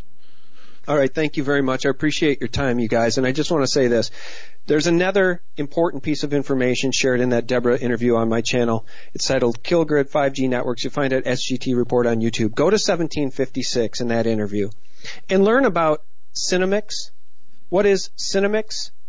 It is a sweetener, Cinemix, by the way, is the name of the company, who makes a sweetener used in, you won't even believe how many products this is used in already, that contains the aborted fetal tissue of babies. So that now they're feeding ourselves to us. And if you know anything about mad cow disease, that's not great for our brains. So learn about that. Go to my video, watch it, the point 17 minutes, 56 seconds in, learn about Cinemex. You guys can find me at sgtreport.com. You can find me on YouTube as SGT Report. You can find me on Twitter at SGT Report. And please check out my sister sites, thephaser.com and thelibertymill.com. And I want to thank you guys for all you do. Man, I'm going to tell you something, Sean. Your time with us is always too short. You're just an incredible wealth of information. We do have, I was looking at the clock, we do have about 2 minutes left, but about the Hillary Clinton, and I know it's jumping around here and I apologize, Hillary Clinton, New York City. Look, I spoke with a member of the task force. I went in and saw what you referenced. Your thoughts on perhaps if and when this information might come out based on Q as well as the other stuff? Well, I follow Jerome Corsi closely, and he believes this will all really be wrapped up between now and November. But look, do you guys remember this wonderful speech by Dana Lash at CPAC this year? Yep. In which she dismantled the NRA, and she talked, I was so proud of her, and she was so passionate, and she's so smart and on point. And she said, we will not be gaslighted into believing that what happened in Parkland is our fault because the background checks aren't being done, because states aren't doing their job, because the FBI dropped the ball, blah, blah, blah. We will not be gaslighted into believing we're crazy about Pizzagate and Pedogate when we read the WikiLeaks John Podesta emails, and when we know about the Clinton Foundation child trafficking, and when we have heard that the NYPD themselves has seen video so horrific it brought grown men to tears in New York City NYPD on that Wiener laptop. So we will not be gaslighted into believing that we're crazy and that all of this is easily dismissed, because you'll now see that the mainstream media targets this Q conversation, suggesting we're all nuts. Pizzagate, right. We're all nuts. Clinton treason, we're all nuts. Uranium One, no problem. Clinton private server in Chappaqua, no problem. We're nuts. Mueller won't talk to Kim.com, we're nuts. We are not nuts. We are the sane among us. And if you hear anger and sadness in my voice tonight, it's because I am sane. It would be a lot easier to have my head in the sand. And so when they're going to release that video, I don't know, guys, but I pray to God they do it, because those of us who have been telling the truth and know how horrific these satanic human beings are that are targeting us, we really need that video to be released, because hopefully it will wake up the rest of the population in droves. Yes, it would. And if there it is there and if it is released. And it is there. Sean from SGT Report. Go to YouTube, subscribe to SGT Report, or find him on Twitter at SGT Report. Sean, you keep up the great work and the great research product. We thank you so much for taking the time out to join us tonight. Doug, Joe, thank you so much, too. God bless. Hey, hug your children for us, okay? God bless you, Amen. too. Yeah. All right. That'll do it for us tonight. Until tomorrow, have a great evening.